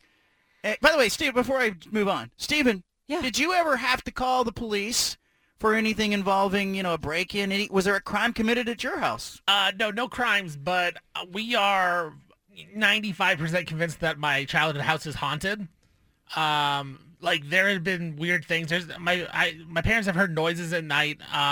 There was one time where it was like 2 or 3 in the morning, and someone woke up to go to the bathroom, and the mirror in the bathroom was all foggy. Like someone had just taken a shower, but no one took a shower. Ooh. Also in the bathroom as well, like the glass door to the shower like just shattered one day.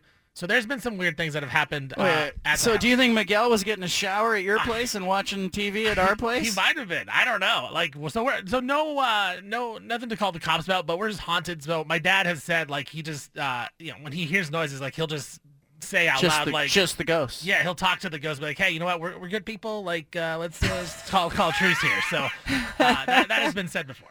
Your dad is like the kid on Sixth Sense. Yeah, exactly. Wait, did all the occurrences happen in the bathroom, though, or were there occurrences that, like, took place outside of the bathroom? No, like, there's the voices they said came from my room when I was growing up. Oh, geez. Voices? Yeah, I don't it might wanna have just go been me over there. talking. It might have been me talking, like in my sleep. I don't know, but like my parents said they would hear voices like coming outside of my door. Was it Bill Shanley's voice and you had the radio underneath your pillow? That or could be like, it. That could be it. No, I don't know what it is. I really have no idea. But didn't that freak you out? Like, you just went back to sleep the next night, or Yeah, I would have man. never slept again. the only one that really bothered me was the one where it shattered the shower because it scared me really. Like it woke me up and scared me. So I just played video games the rest of the day. Man, haunted, Haunted house. Anna. Yeah, that's freaky. You said before, Anna, too, because we were talking about the meth lab you had in Unit 15 or whatever. But you guys, because you owned and operated a motel at Sandy Boulevard and 115. Yeah. Now, Illustrious Okay. intersection. and for people go by there now, it's the best motel. Yeah. Is what it says, but it's not the best motel. That's just the name of it. But there were other motels up and down Sandy Boulevard. Yeah, all of them had homicides. All of them. Every single one. In the 17 years that we ran that motel, every single other motel on that stretch of Sandy had a homicide.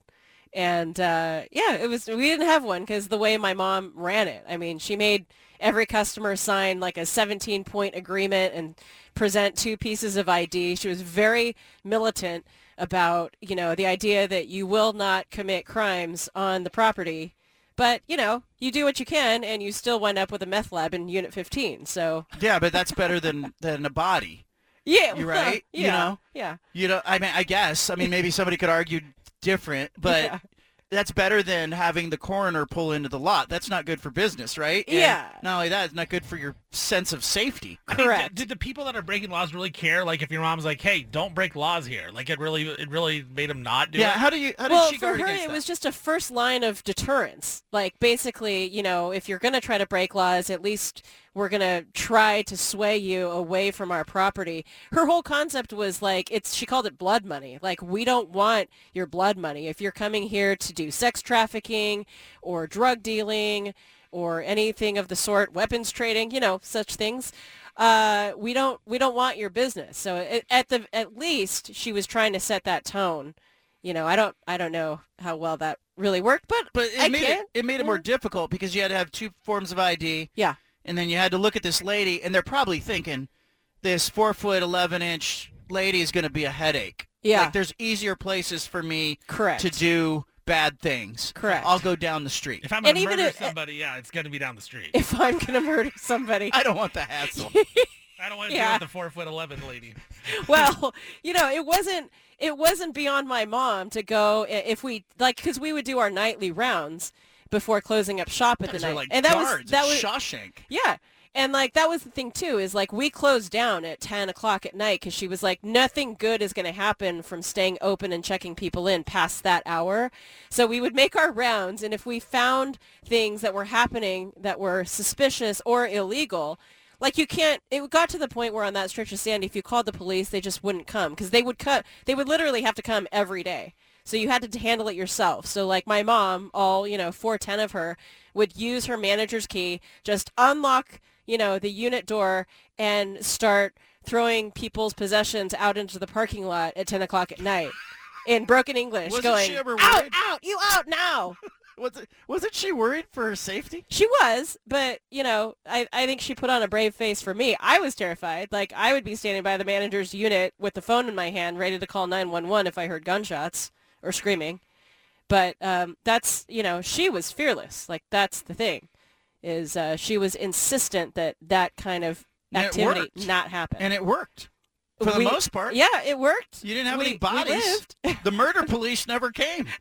Yes. That's the good thing. We took the win. You should have put that on the sign. You know how it says HBO, phones? It should have said, murder police have never been here. That would have been a selling point. Strong selling point. You can come here. Yeah. You can get a vibrating bed. We did not have a vibrating You didn't have bed. that? No, all right. You can get HBO. Yeah. We have a rotary phone. Yeah. You got a hot plate in the room. You can get meth, but no murder. Yeah. But, you're not going to leave here in a body bag. Hopefully. There you go. See? That's really interesting. Yeah. I like that. I forgot what we were talking about when I started the segment, but I liked where it ended up. Leave it here. You got the BFT. Back to the Bald-Faced Truth with John Canzano on 750 The Game.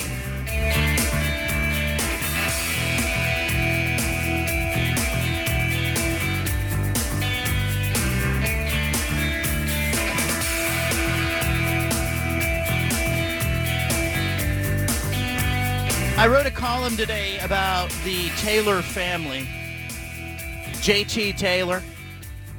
I met him 2006. I had written a column about the Trailblazers, and I got an email, dark 30 email. It was early. And it was unusual to get an email that early because I thought that newspaper, and this is back in the day where people were reading a hard copy of the newspaper and then handwriting a letter or emailing, but that newspaper had barely hit the streets. It was at 4 or 5:30 in the morning. I get this email from JT saying, hey, he didn't agree with me that the Blazers, I had written about the troubles of the Blazers. And keep in mind, they were coming off a 61-loss season, 21-61.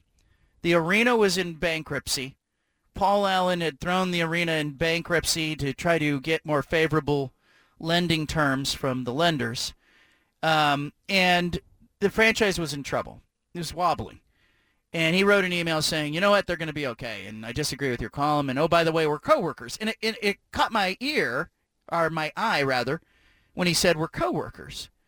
And then he went on subsequently in the email to explain that he was a newspaper delivery person and that he had his route was in Felony Flats in southeast Portland, and that he had had his kids in the car early in the morning. He had a 6-year-old, he had an 8-year-old, he had an 11-year-old, and he said, we get in the car and they help me, they roll the papers, and I deliver them at 3:30, 4 o'clock in the morning. And I thought, man. So I replied to the email. I thanked him for writing, and I said, hey, one question. Where's your wife?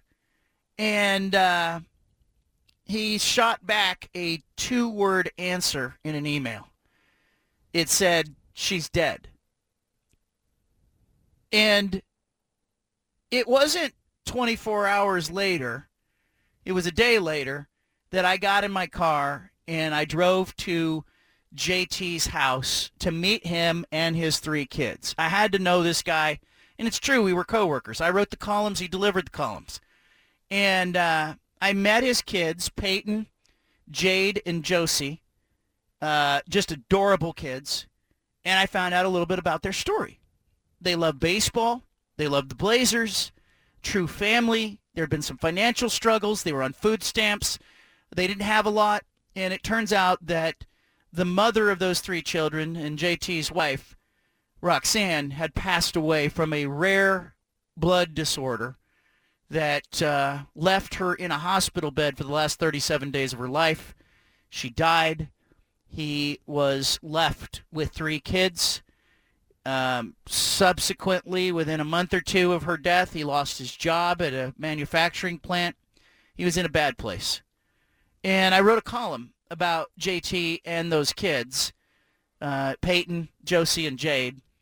And, you know, the thing that struck me in being at that house, Anna, you may remember the column, but the thing that struck me was they didn't have very much. Like, the 11-year-old daughter was cooking dinner. She was making noodles at the stove.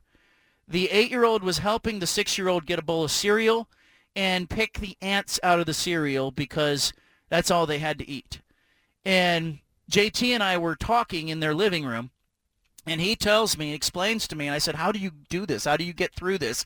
You know, you got your kids in the car, it's 3 o'clock in the morning, you're delivering the paper, then you got to, you know, get them ready for school, then you got to go try to find a job yourself, and you have to make ends meet. And, you know, he said, look, we're behind on rent. Our bills are unpaid. He said that he would sometimes go into the closet with a pillow, and he would cry and sob into the pillow, and then he would come out and he would tell the kids, hey, who wants to listen to the Blazer game? It was difficult to hear that and see that, but I still felt like this is a family that had a lot of joy and love around it. They were a true team, very easy to root for. You remember that column at all? Of course. I will never forget it. And seeing them since as well has been incredible. We've run into them over the years. And what happened after the column was readers who read the column responded. I mean, it moved people. They reached out. They offered to pay his bills. They paid off what he owed to PGE and, you know, Northwest Natural, and they got him caught up on their rent. And then this guy who had a rental house said, hey, it's vacant right now. It needs some work, but I would love for this family to live in the house for a year. So they live rent-free in a house. Then we had 2 small business owners who reached out and said, hey, I don't know what he does. I don't know what he's good at, but I can find something in my business for him to do. And they gave him a job. And they had never been to a Blazer game as a family because you know what the tickets cost. We had several season ticket holders who said, I would like them to have my tickets and go to the game. And so they took the kids to the game. Well, I wrote a column today catching up on that family 16 years later. And it's remarkable to see how the kids have aged. Jade, who was 11 at the time, is now 27. She's got a boy and 2 girls, just like her mother did. Josie's 24. She got married. She has a 5-year-old son. Peyton's 22. He was a 6-year-old little kid at the time. He's working as an electrician. He's on campus at Intel. And I just wrote kind of a catch-up. If you want to read that and read what's going on with this family, you can do it at johncanzano.com. But it got me thinking about something else, Anna, because we spent a lot of time talking about selfish athletes or, in some cases, terrific athletes and how fun it is to watch, you know, players who are the best at their sport excel. Or we look at coaches and we go, you know, it's awesome to see that coach, you know, navigating this difficult season. And we forget sometimes that the fans that are in the seats are often navigating difficult times themselves. And those fans are kind of the glue of this sports world. Like that family was utilizing the Blazer broadcasts with Brian Wheeler calling the games as their little escape. They would go into the garage, they would put on the Blazer game, and the kids would play, and they would listen as a family to this basketball team that was horrible at the time, going nowhere, but it was their thing. That's a beautiful thing. I mean, that is one of the treasures of sports, right? We can sit here and talk about the downsides all we want, but and that's come up so many times among people that we know that have long-term illness, that happen to be big fans of a particular team. I'm thinking about the Husky fan that we know that is a friend of the family, and like it was one of the things that he could really hone in on and focus on, you know, rather than think about the fact that he had stage 4 colon cancer. You know, that's one of the great things to appreciate about sports. I don't know. It just got me thinking today. I wrote about it. I've stayed in touch with JT over the years. Like, we'll exchange.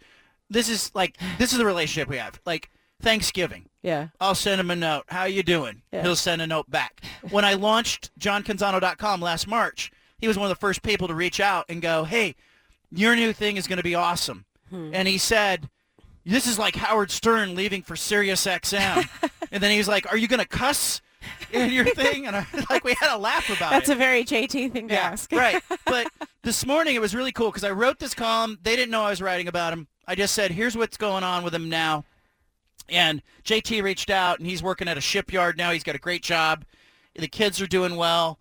And Peyton is working as a electrician. And apparently Peyton read the column before anybody else did and reached out to his dad. And he was like, Canzano wrote about us again. Like all these years later. It was just a catch-up. If you remember the original story from 2006, it closes the loop. It also shows the power that you have as an audience.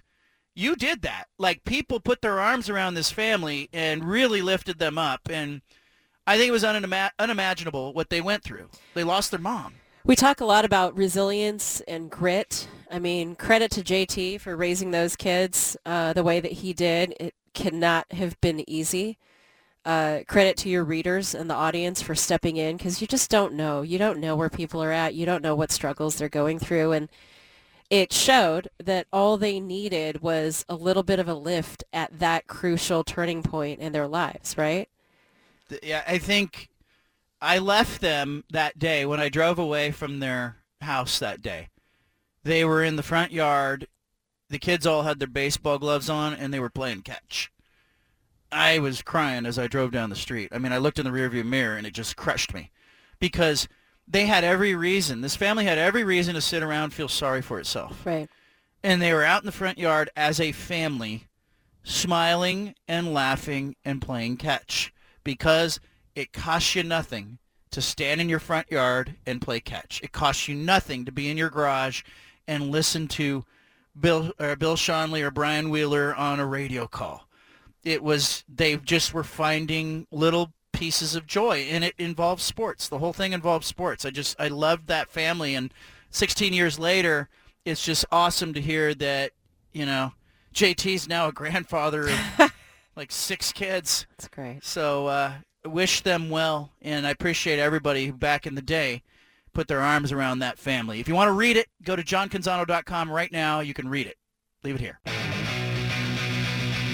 Back to the Bald-Faced Truth with John Canzano. Peter Sampson is up next with The Pulse from 6 to 7 on 750 The Game.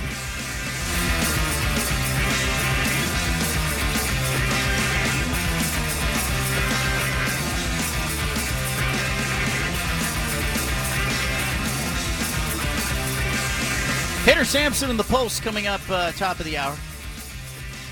Excuse me, at 6 o'clock. Top of the other hour.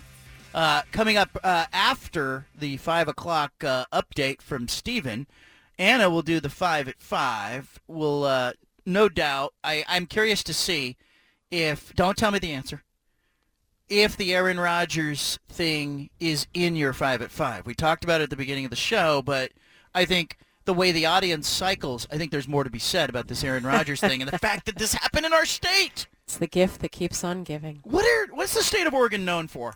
Because Okay. Portlandia? Yeah. Tanya Harding? Oh, come on. No, come on. What else? When you go around the country, Steven, Peter, what's the state of Oregon known for? Yeah, Tanya Harding is a good one. Weed, probably. Yeah. Man. Yeah. How green we are in Yeah. so many ways. Right. Like weed and I think like beer and, stuff like that. But okay, when I first got to the newspaper in 2002, I would find myself traveling, and people would say, "Oh, you're from Portland," and they'd go, "Jailblazers." That was a couple of years. Yeah, I'm glad that has not. Yeah, but that's the first thing people Continued. would say. Right. And before that, I think people did think about Tanya Harding for a couple of years in there. Portlandia came up more recently. It's kind of died out. Uh-huh. During the pandemic, it was people going, "Was your city on fire?" Right. What do people say today if you're traveling? And maybe listeners can help us out here. If you've been on a plane, you've traveled, you have relatives in other parts of the country, or people learn you're from Portland or from the state of Oregon, what's the first thing they say? 503-417-7575. What do they say? Yeah, I got to know.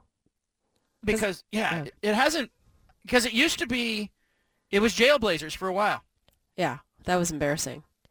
I hope that the brand and image of Portland and just sort of the region has improved. I think by and large, when you say that you're from even generally like the Pacific Northwest, people talk about how beautiful it is, and they have this image in their head that we're all like granola eating, Teva wearing backpackers. Is it Teva or Teva?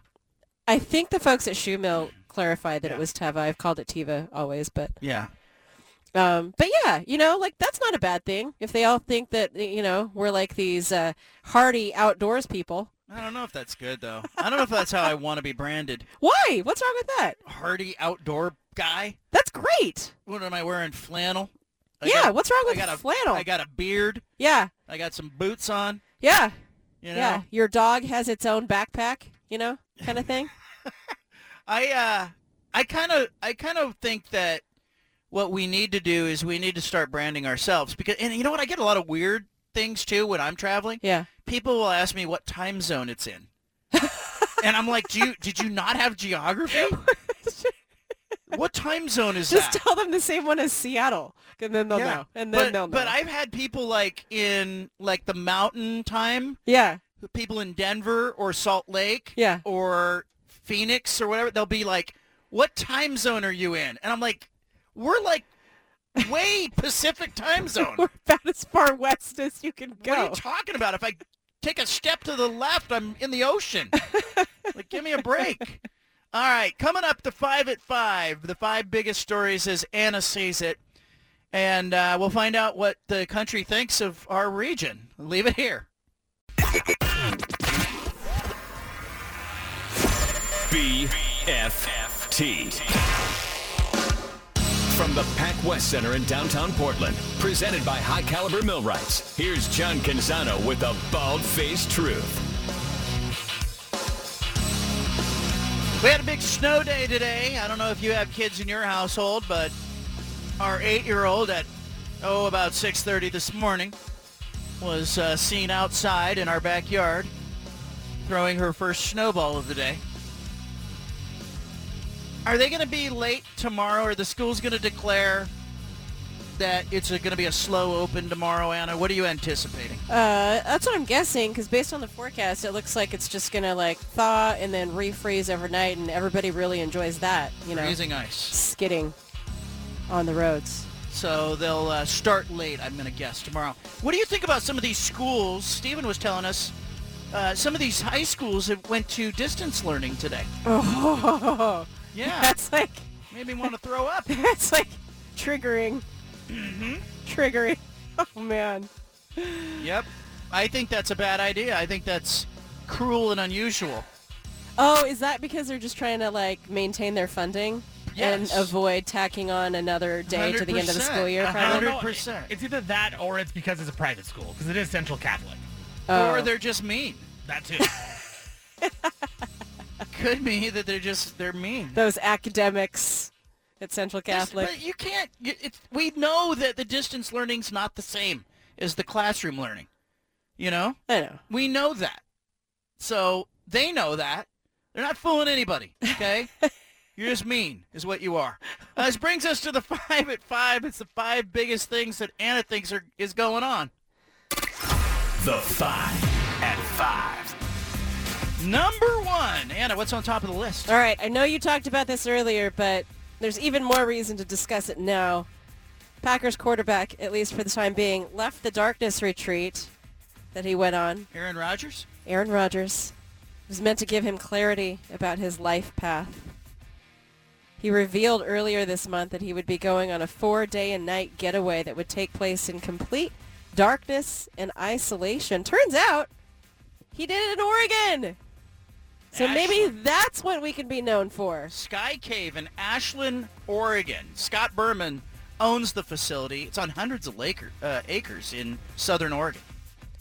300-square-foot dark room, partially underground. Queen bed, bathroom, and a meditation-like mat. It does have electricity and lights that can be turned on from inside the room, by the way. So it's not really dark unless you want it to be. Yeah. Kind of like everybody else's house. Like overnight, if you turn your lights off while you're sleeping, you're essentially in the Hobbit-like darkness that Aaron enjoyed over his 3-day stay. By the way, though, if you're looking to do the same thing, that place is booked for the next 18 months, and hundreds of people are on the wait list. So get in line. Good for business. Good for them. Yeah. No word yet on what he's deciding, whether he's going to retire or go back to the Packers or go on the open market. We don't know yet whether he has a better sense of where he is at in life and where he's headed next. There you go. I've invited the owner of that facility to come on the show. So hopefully he'll come on tomorrow's show along with Portland City Commissioner Dan Ryan, who will be joining us. All right, go on. What do you got? Number 2. Number 2, we mentioned this already, but things are developing, it sounds like, for Charles Barkley. He's talking about this potential show on CNN with Gayle King, Oprah's best friend.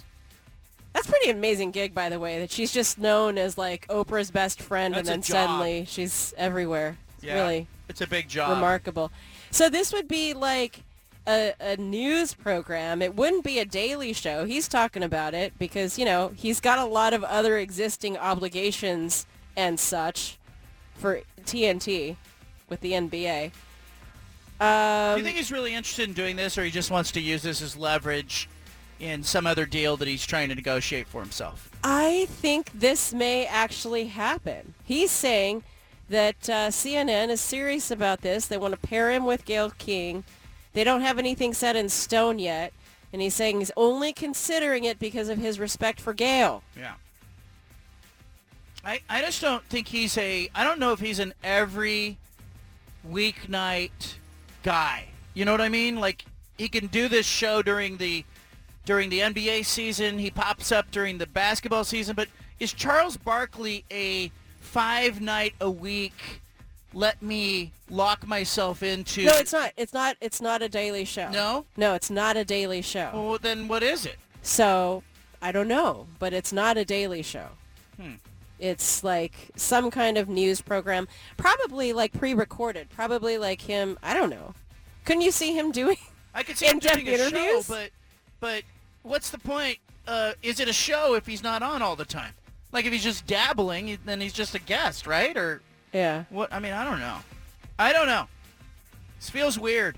CNN feels like they're trying to figure out what they're supposed to be anymore. Mm-hmm. Number 3 in the 5 at 5. Go ahead. I'm curious to know what you think about this. The Broncos have hired former head coach Vance Joseph as defensive coordinator. Okay. He's returning to Denver after serving as the Broncos head coach back in 2017 to 2018. He was most recently working as the defensive coordinator for the Cardinals. And he'll be working under the new Broncos head coach, Sean Payton. Is that going to work? Can you come back Yeah, I think you can. after being the head coach of a team I and think be an assistant coach? It's weird, but I think you can. I think part of it is, how did you leave, right? I mean, he was 11-21 in 2 seasons. And it was 4 seasons ago that he was the coach. So in the last 4 years, he's been the Arizona Cardinals defensive coordinator. And clearly, the Broncos are comfortable with him, and Sean Payton, the new head coach, is comfortable with him.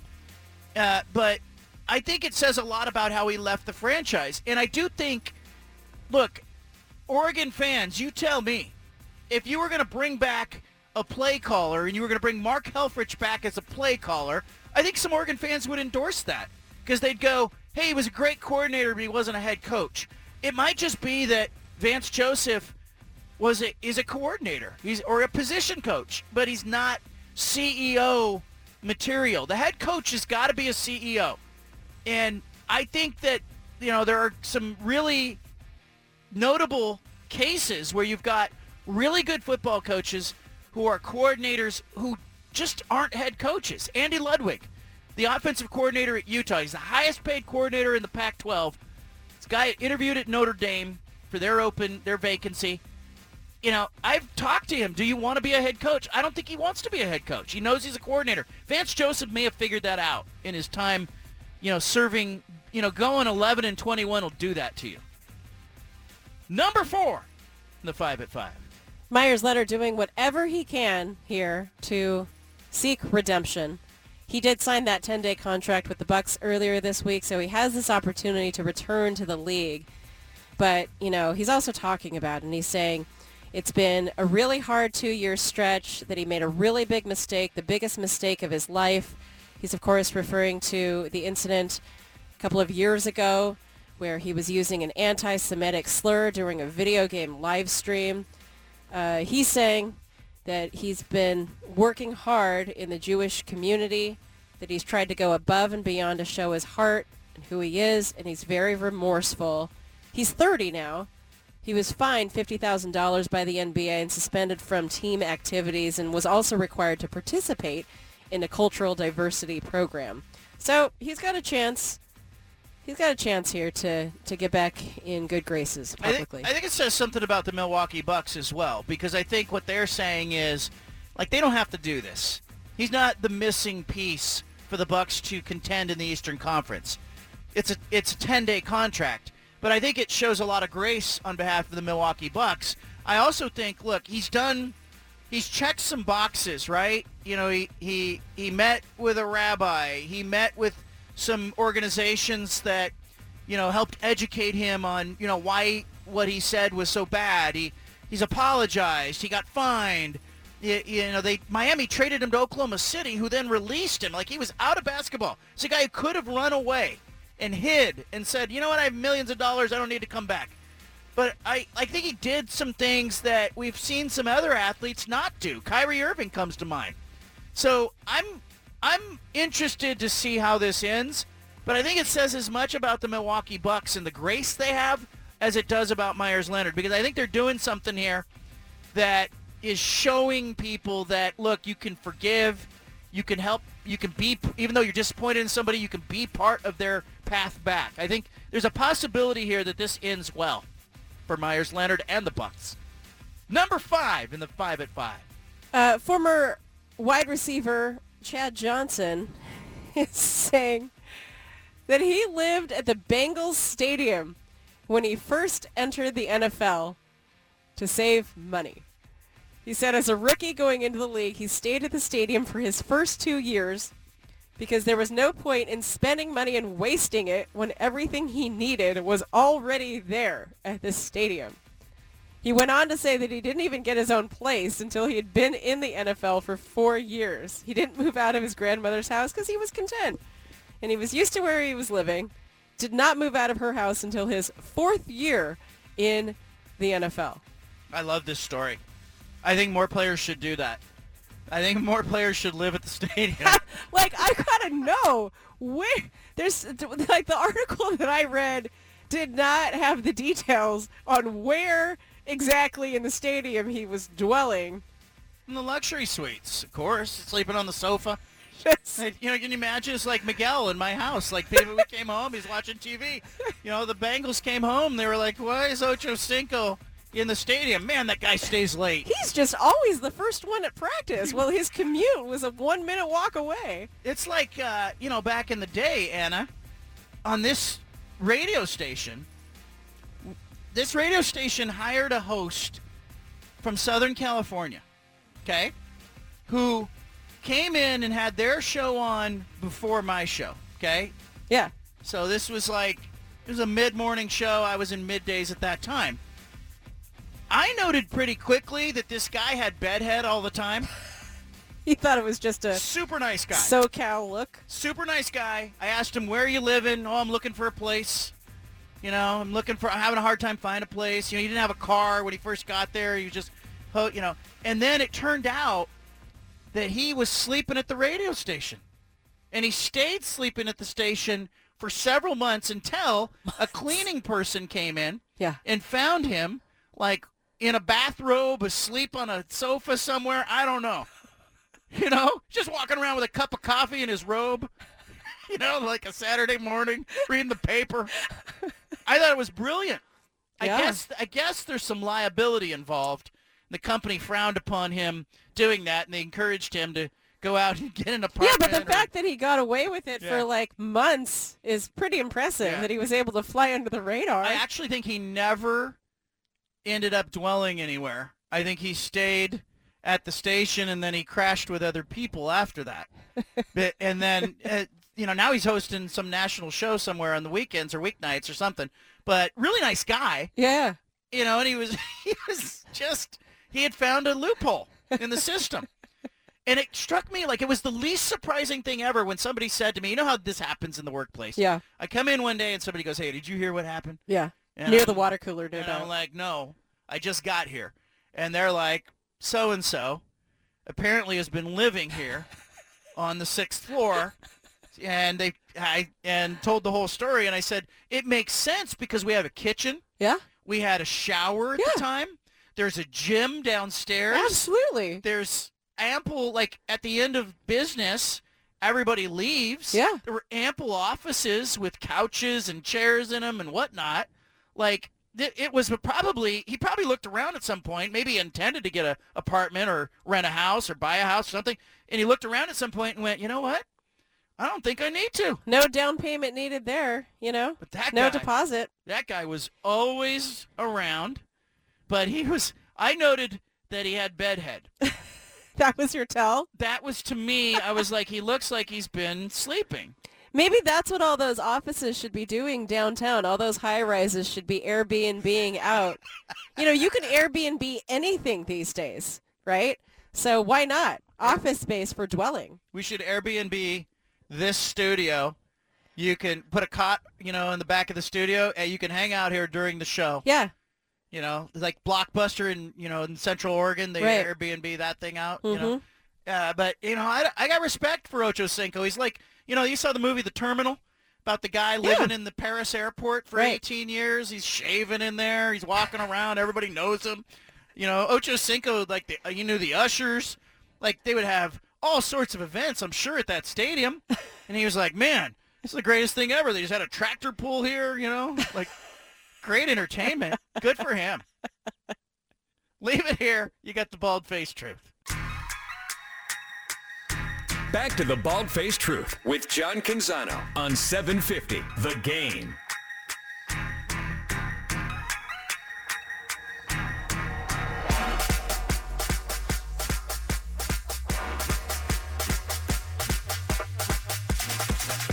Well, we had snow overnight. It looks like we're going to have ice overnight tonight as the temperatures will dip below freezing, and that is always interesting. I started the show earlier by talking about me losing my footing and slipping on the steep driveway that we have. I was parallel to the ground, and as Steven pointed out, it moves in slow motion. I was literally parallel going, well, this is not where I'm supposed to be.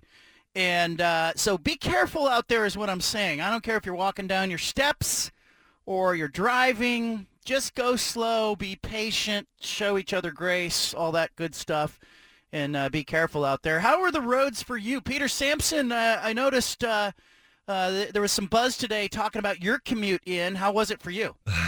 My commute in was okay. It was a little bit delayed. Buses are finally running, but I'll tell you, my commute out last night, I was stuck downtown for hours. Nothing could get out of downtown. It was a disaster. So if you've heard those horror stories about people stuck in their cars for 6, 7, 8 hours, that's absolutely true. It took me hours to get to the east side.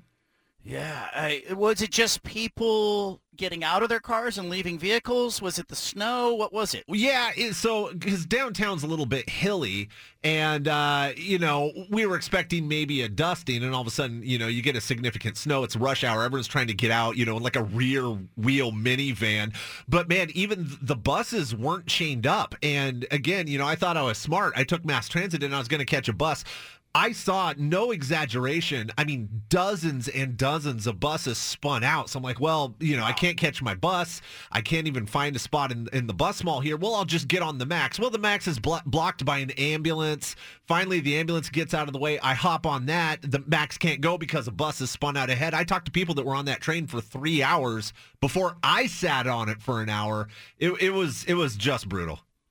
Are you worried about tonight and the ice, or do people kind of, because I always feel like that second day, well, it can be a little dicey with ice and whatnot. Like, people kind of know, if I don't need to be out, I'm not going out. I feel better about it today. The buses are chained up. It's still a challenge for them, but they can at least kind of get around. ODOT has... I'll just say it. They had time before, too, but they have had time now to maybe get out and treat some of the major roads. So it's going to be dicey. Go slow. Be careful. If you're walking, take baby steps. Be careful. But I'm feeling a lot better about not actually getting stuck anywhere. Sometimes we get calls, and especially from people who drive, like delivery drivers and truck drivers and people who are on the roads for a living will often give advice for people who are in that predicament. If you're one of those people, and you're nodding right now going, hey, I get it, I know, I spend my time on the roads, you have to be out there, I would love to get a call from you and get some advice for the rest of us, from those of you who deal with it as a profession. I'm not talking about Mario Andretti. I'm talking about, our delivery drivers, postal workers, truck drivers, UPS, FedEx drivers. 503-417-7575 is the number. Educate us. Because, a lot of times we've had truck drivers who have called in and have just said, hey, here, it's been part of our what's your peeve segment, and they've gone, hey, this is advice for those of you who are not driving an 18-wheeler. Here's what it's like to be on the road. Or a delivery driver, when we've talked about whether you should back into a parking space, I still think you should go nose in. Whether you should back in or whatnot, that we've had delivery drivers say, no, this is why I back in. And the logic of it makes sense to me. You guys are experts on this stuff. And so I'm deferring to the delivery drivers, the truck drivers of the world who are listening to this show. Educate us on what you're seeing on the roads and what we need to think about, and advice that you give the rest of us that will make your life better. 503-417-7575. By the way, I got to say, I mentioned a couple weeks ago going to the funeral of Bill Schonely. That was the family. It was the private funeral. I got invited by his family to go to the funeral, and I went. And I noted something in the parking lot of the church that we were at, where they were doing the service for Bill Schonely. We got there early, and Anna was like, have you noticed anything about this parking lot? And I was like, yeah. Everybody had backed into their space. Everybody, I've never seen anything like it. Everybody in the parking lot did a back in, not a nose in. And I'm talking 25 or 30 cars at the point where we were there, and every single one of them was an early arriver, and every single one of them backed into the parking space. I was the only person who was nose in. And I thought to myself, well, maybe they know this parking lot. Maybe it's hard to get out of this parking lot when it's crowded. And so I kind of looked around, and I was like, no, that can't be it. I see multiple exits. And I think it said more about the early arriving crowd, that maybe the backer-inners of the world in a parking lot are more inclined to be really early when it comes to being at an event. Does that makes sense that the backer-inners are maybe a little more organized, a little more, I don't want to say, they're just a little more, they color inside the lines. Those of us who go nose in, we might be arriving to an event, as the national anthem is being sung. I don't know. Maybe there's some logic for that. Let's go to the phone lines. Mike's in Centralia. He drives a truck for a living. He's going to educate us. What should we be thinking about if we're going on the road today or thinking about getting on the road? Well, it's pretty simple, John. It's probably stuff that you guys already know. I mean, number one, plan ahead and leave space. Nobody leaves space anymore. Just nobody leaves space. Even I'm coming out of Troutdale today into Portland. It was an ice skating rink, and people are still on people's butts. So just leave space. Be courteous. Be patient. All the stuff you probably already know, but when it comes that you got to put it into practice, people seem to forget real quick. And just a side note, the reason I always back in, I was always taught as a young man, always leave yourself a way out. That's why I always back into a spot. Have a good night. Love your show, John. Keep on doing what you do. Thank you. Appreciate the expertise. Leaving space. It's such a simple thing, but, there's absolute wisdom in that. Yes, you got to leave some space. And I thought about that today. I was coming down a hill. I left the house to go to the grocery store. Middle of the day. There's nobody on the roads, but I was coming down a hill, and I'm about a third of the way down the hill, and I kind of went, I'm going a little too fast to be going down this hill. I need to slow down, but I didn't want to slam the brakes on. So I kind of just let the car kind of slow down as I was coming down the hill, and I was glad for it. Because when I got about halfway down the hill, I noticed there was a bunch of kids sledding at the bottom of the hill. And the last thing I would have wanted to do is come tearing through there, out of control, sliding down the hill. So, those words ringing in my ears. You've got the home of the truth. Back to the Bald-Faced Truth with John Canzano on 750 The Game.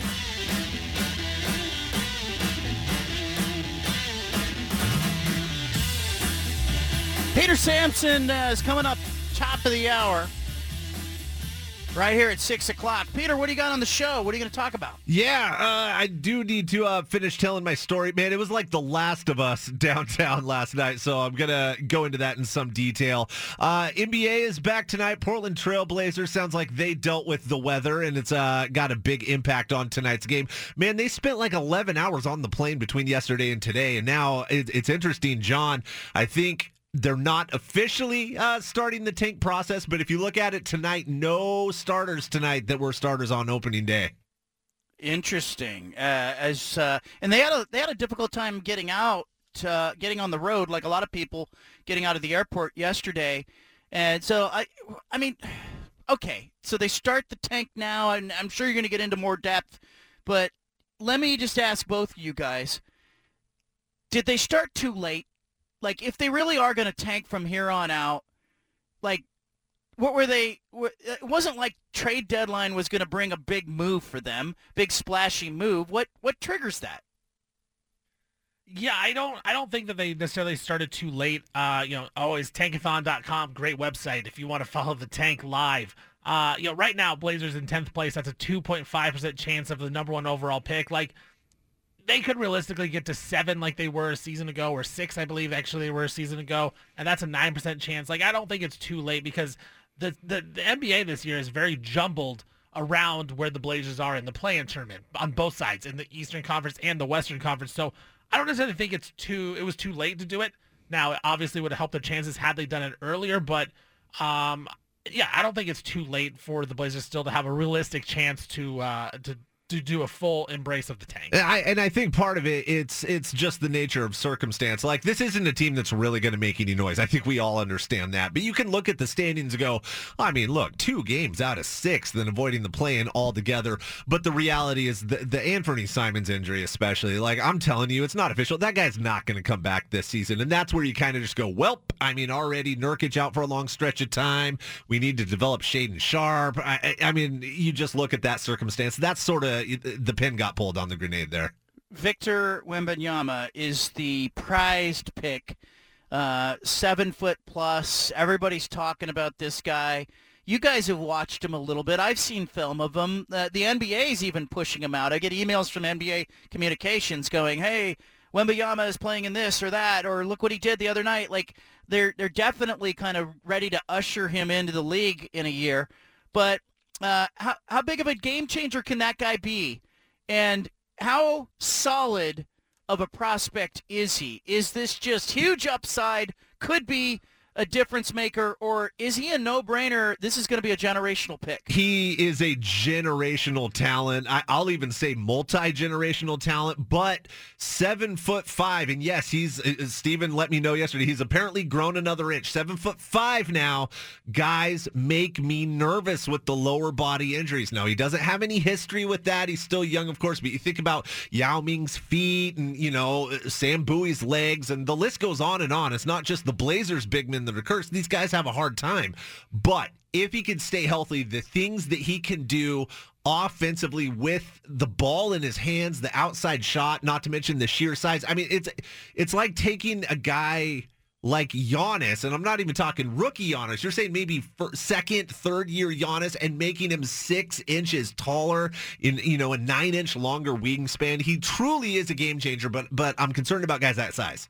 Yeah, and the thing is his camp is trying to put out that he's not 7'5", but there's been multiple reports that he is 7'5" because of that exact reason what Peter said. Like, guys that tall have a reputation of being injured and not be able to stay healthy. So I think for at 7'5", like, there is that thought of, well, he's going to break down. But if the guy stays healthy, John, like, this guy could be, like, I would say it's more likely he's the best player in the NBA at some point than, like, he's a non-all-star. Yeah. Like, that's how good this guy should be and can be. So, whoever gets him, whoever wins the number 1 overall pick, like, they are getting a guy where he can come in day one, and I think players are going to want to play with him. And you're looking at, try to build a championship team around him within the first couple of years. So I think it is really important to try to get as high as you can or as low as you can with those chances if you really are tanking.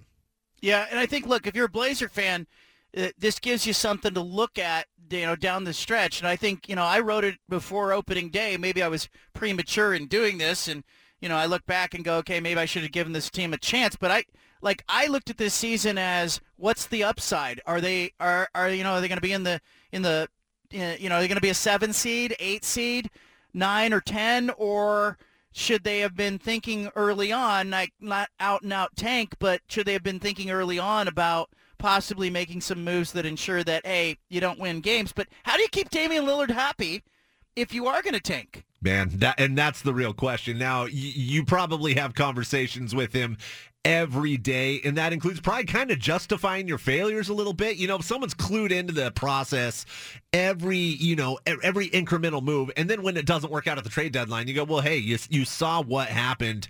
But I wouldn't be surprised if he's he's not going to be fully supportive of a tank for a second year in a row, but I wouldn't be surprised if he can sort of accept it. And I think part of what that Gary Payton II move, aside from the obvious just lack of fit and cohesion, personality-wise, and maybe disagreements on the medicals, I think it was getting those second-round picks and trying to package them to Chicago with the New York pick, where you can actually free up your future picks in an offseason trade. Now, do I believe they're actually going to do that?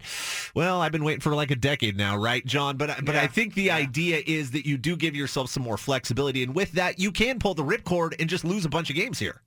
Go ahead, Steve. I was going to say, for Dame, I think the way you can communicate with him is say, hey, you know what, we've paid you $193 million, yeah, and you still have a 5-year contract. You're still under contract for 5 more years at over $50 million on average. Like, I think that's okay. Like, it's okay that Dame wants that money and likes the money. I would too. And I think he'd be willing to stand for another year of a tank and just say, hey, Dame, you're the guy next season. You're going to be making $45 million, and we're going to go from there. Like, I don't think they really have much to explain to Damian Lillard, and I don't think he really has a choice. Like, if they're going to tank, it's what's best for the franchise.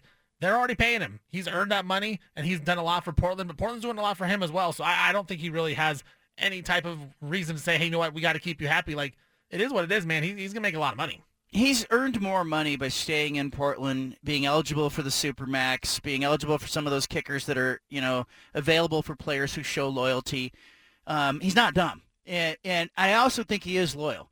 So I think he's been rewarded for that loyalty to this point, and his current contract rewards that loyalty even if he's not in Portland. So he's got the deal, as you point out, Stephen. But I think there's a bigger question. I don't think Blazer fans would be mad at Dame if he raises his hand at some point and goes, I would like to win. This franchise is not on that timeline. I would like to get out. I love Portland. I'll always keep my home in the suburbs of Portland. This is where I want to raise my kids. This is where my family wants to be. But I need to go try to win. I don't think people would be mad at him. Do you think there'd be any backlash at all if he did that? Zero. I think there's zero. And it's because it's what we've been talking about for months. It's just like we know the ownership group here in Portland isn't great and the leadership is terrible. Like we've all come to that conclusion, and Dame has put up through all of it. And I think, like I said, I think the Blazers have, rewarded him and he's rewarded the Blazers.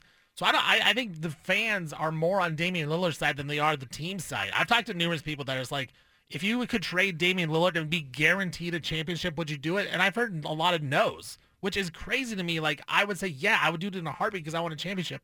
But people love Damian Lillard that much here in Portland, and he deserves it. So it's like, you know what? It is what it is what it is. So it's like, if Dame wants out, I don't think anyone's going to be mad at him, and everyone will understand. What you just said there, and again, that's why they'll never trade him. It's not just about winning games. It's a business, too. And you and I that understand the salary cap and the ins and outs and rumors, we're far outnumbered by people that, just get home at the end of the day. They want to be entertained, and they own a Damian Lillard jersey or want to see how Dame's doing. It's business. And, they're never going to move this guy. He's too good for business, even at that salary, even if ultimately it does end up costing them in the, some wins in the last year of that contract. And as far as Dame's a loyal guy, but I think Dame, I don't think he's ever going to ask out. I think he likes being the man in Oregon. I think he likes the money. He likes being treated like a legend. There's nothing wrong with that. I think he wants to win, but I think we're all kind of making a little bit more of that, that rings culture. I just don't think he's built that way. He's like, I love it here. I'm worth like $500 million. I got at my compound. I'm good, man. I'm good. I hope I win though, but I'm good. Yeah, I have a friend who owns the property right next to Lillard, and I happen to be over there, and you can't help but see the construction that's going on Damian Lillard's property, where he's built the gymnasium. He's built what looks like it's a recording studio, a gym, or whatever. Like, I looked over and I was like, wow, like, the NBA team it looks like the Blazers practice facility is in his backyard. I mean, he's built that. And so I don't think that guy's going to leave. I think he stays here forever. But he's on record. He said already he doesn't like this super team thing. He doesn't like bouncing around. Do you think that statement keeps him in Portland? Do you just think like him winning a ring is not important to him? I think you are right, and I think like Peter said, I think it's a little overblown, the whole rings culture thing. Like, I think, and it goes back to the conversation we had maybe a week ago of, would you rather be the worst player on the best team or the best player on the worst team? And it is not that dire of a situation. Like, this isn't the worst team, and he's not the best player, but at the same time, like, he's the best. He's probably going to go down as the best player in franchise history on a team that never got past the Western Conference Finals, never got a win in the Western Conference Finals. But that's okay because he's a legend. He's going to have a statue. He's going to be the man. He's going to have his jersey retired. And that's great because, he was awesome in the time he was here. But that's kind of what he chose. Like, when you're signing up to play in Portland for this many years, you got to know there's going to be some down years. Like, the Blazers aren't going to be a team that competes for a championship every single season. So, yeah, man, I don't know that Dame's ever going to ask out. I'm waiting and wondering, but I'm also going, like, look, it's not like anybody should feel sorry for him. He has made more money in Portland than any NBA player in history. And on that conversation, like you mentioned, best Blazer in history, maybe statistically, but I still think, like, when we have that conversation, like, who's the greatest Blazer of all time, I still think you have to look at Bill Walton, and you have to go, Portland would not have an NBA title if Bill Walton had not been on that team. And how you keep Bill Walton out of that position as the greatest Blazer of all time, I don't know. Like yeah, if we're talking about who has piled up statistics, who has been the most talented long-term player in history, it's Lillard. But it's, I put him in front of Clyde, no problem, because Clyde didn't win a title. But I still go back to June of 1977 and I go, what would the legacy of Portland be if it didn't at least have that one NBA championship, and Bill Walton brought that championship, guys. Yeah, you're right. I still have Clyde at number one. Like, I think Clyde's the best player in franchise history. Maybe that's because, I grew up, like, as a little kid watching him play, and I had all the Trailblazers highlight videos, the season videos that I would watch, and I'd see his plays and think about that, and then you go back and watch, like, he was a good defender as well. Like, he wasn't just a one-dimensional player. Dame, a great scorer, not a great defender. I think for Walton, like, he just didn't play enough as a Trailblazer. Like, he has the one ring, and he was probably the most dominant player in Trailblazer history for that stretch of a time. But the fact that he just didn't play long enough, that does have to go into my consideration of being the best Blazer of all time. So my ranking is Clyde, Dame, and then Walton. But, I mean, I'm not against the argument saying Walton's number one or Dame's number one. I think any of them can be argued to be the best Blazer of all time. Yeah, that's why it's such an interesting conversation. I mean, you've got the pure numbers with Dame. You've got the numbers combined with at least some record of winning, with Clyde Drexler. And then Walton, obviously good numbers, but, you're talking the ultimate goal. But I'm with you. 200 games, I want to say it's like 209, 210 games that he played with the Trailblazers.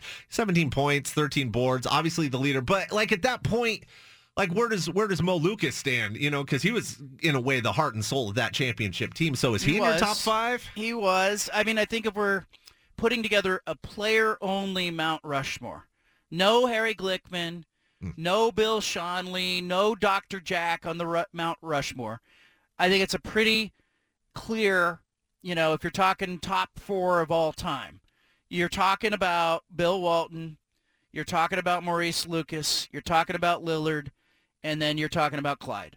And that's your Mount Rushmore if you're putting it up there as a Blazer fan. Because I think Lucas and Walton, exemplified that championship. But I still think if, Maurice Lucas was such an important part of that team, I don't want to say that they would have won it without him because I don't think that would have happened. But you don't get anywhere near that championship series without Bill Walton healthy and in the lineup. Yeah. And, to me, he was the guy. It's hard to look at his numbers in the finals where he averages 18.5 points, 19 rebounds, 5 assists, and almost 4 blocks a game. Like that is insane to do that in the NBA finals against, Dr. J. Like that, against a great Philadelphia team. Like there's no way you can't look at those numbers and be like, yeah, you don't deserve it. Like you definitely are considered just by those numbers alone. And there it is. You get the BFT statewide. Back to the Bald-Faced Truth with John Canzano on 750 The Game.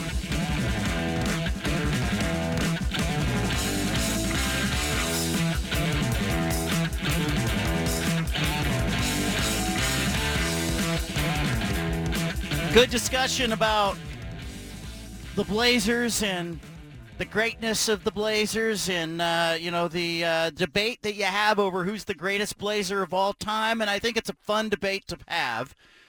Peter Sampson will talk more about the Blazers and the possible tank being on coming up top of the hour on the Pulse. But what I really hope and wish for this franchise is not just that it gets sold. I mean, yeah, we all kind of want to see it get in the hands of somebody who will love it, somebody that'll root for it, and nurture it, and invest in it, and make you feel like they love it as much as you do as a Blazer fan.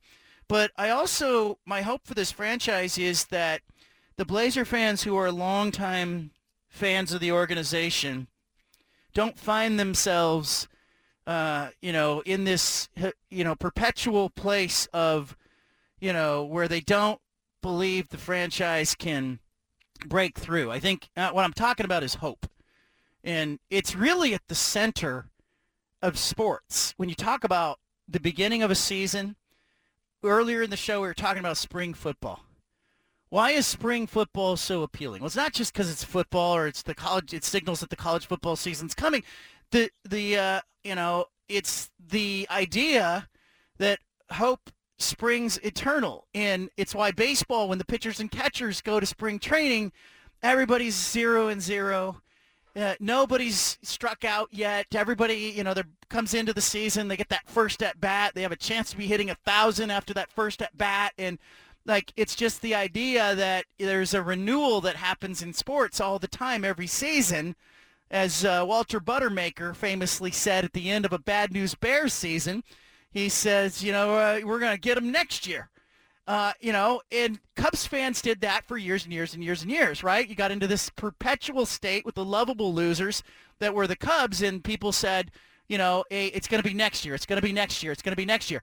I feel like there's a little bit of fatigue in the Blazer fandom for that whole thing of next year, in part because we just haven't seen signs of life and signs of hope. And so what I want from this franchise is not just for an ownership group to come in and buy the team from Jody Allen and invest in the arena, and you get to see the new owners and you get to go, like in Phoenix, there's just so much enthusiasm, and it's not all rooted in Kevin Durant. It's rooted in the idea that they now have an ownership group in Phoenix that really looks like they want to go for it. And so there's hope in that. And I want for Blazer fans, I just want Blazer fans who have endured the last 20 years of this franchise, maybe even longer, I want them to have that experience. Like, that it would be awesome if in the run-up to an NBA season, we all felt like, man, they got a chance. Like, yeah, we know it's difficult for a small market team to win. We know it's, you look around, there are examples of small market teams like, Milwaukee got Giannis, and it was a difference maker for them. The San Antonio Spurs put Tim Duncan and David Robinson side by side. It was, it was just a generational run for them. It can happen. LeBron goes to Cleveland, and suddenly the Cavaliers matter. Like, the small market teams can matter in this league, but they have to do it first in the draft, and they have to do it in a big way. And I just would hope that at some point of your Blazer fandom, you arrive in a September really excited about what is going to happen in the upcoming NBA season.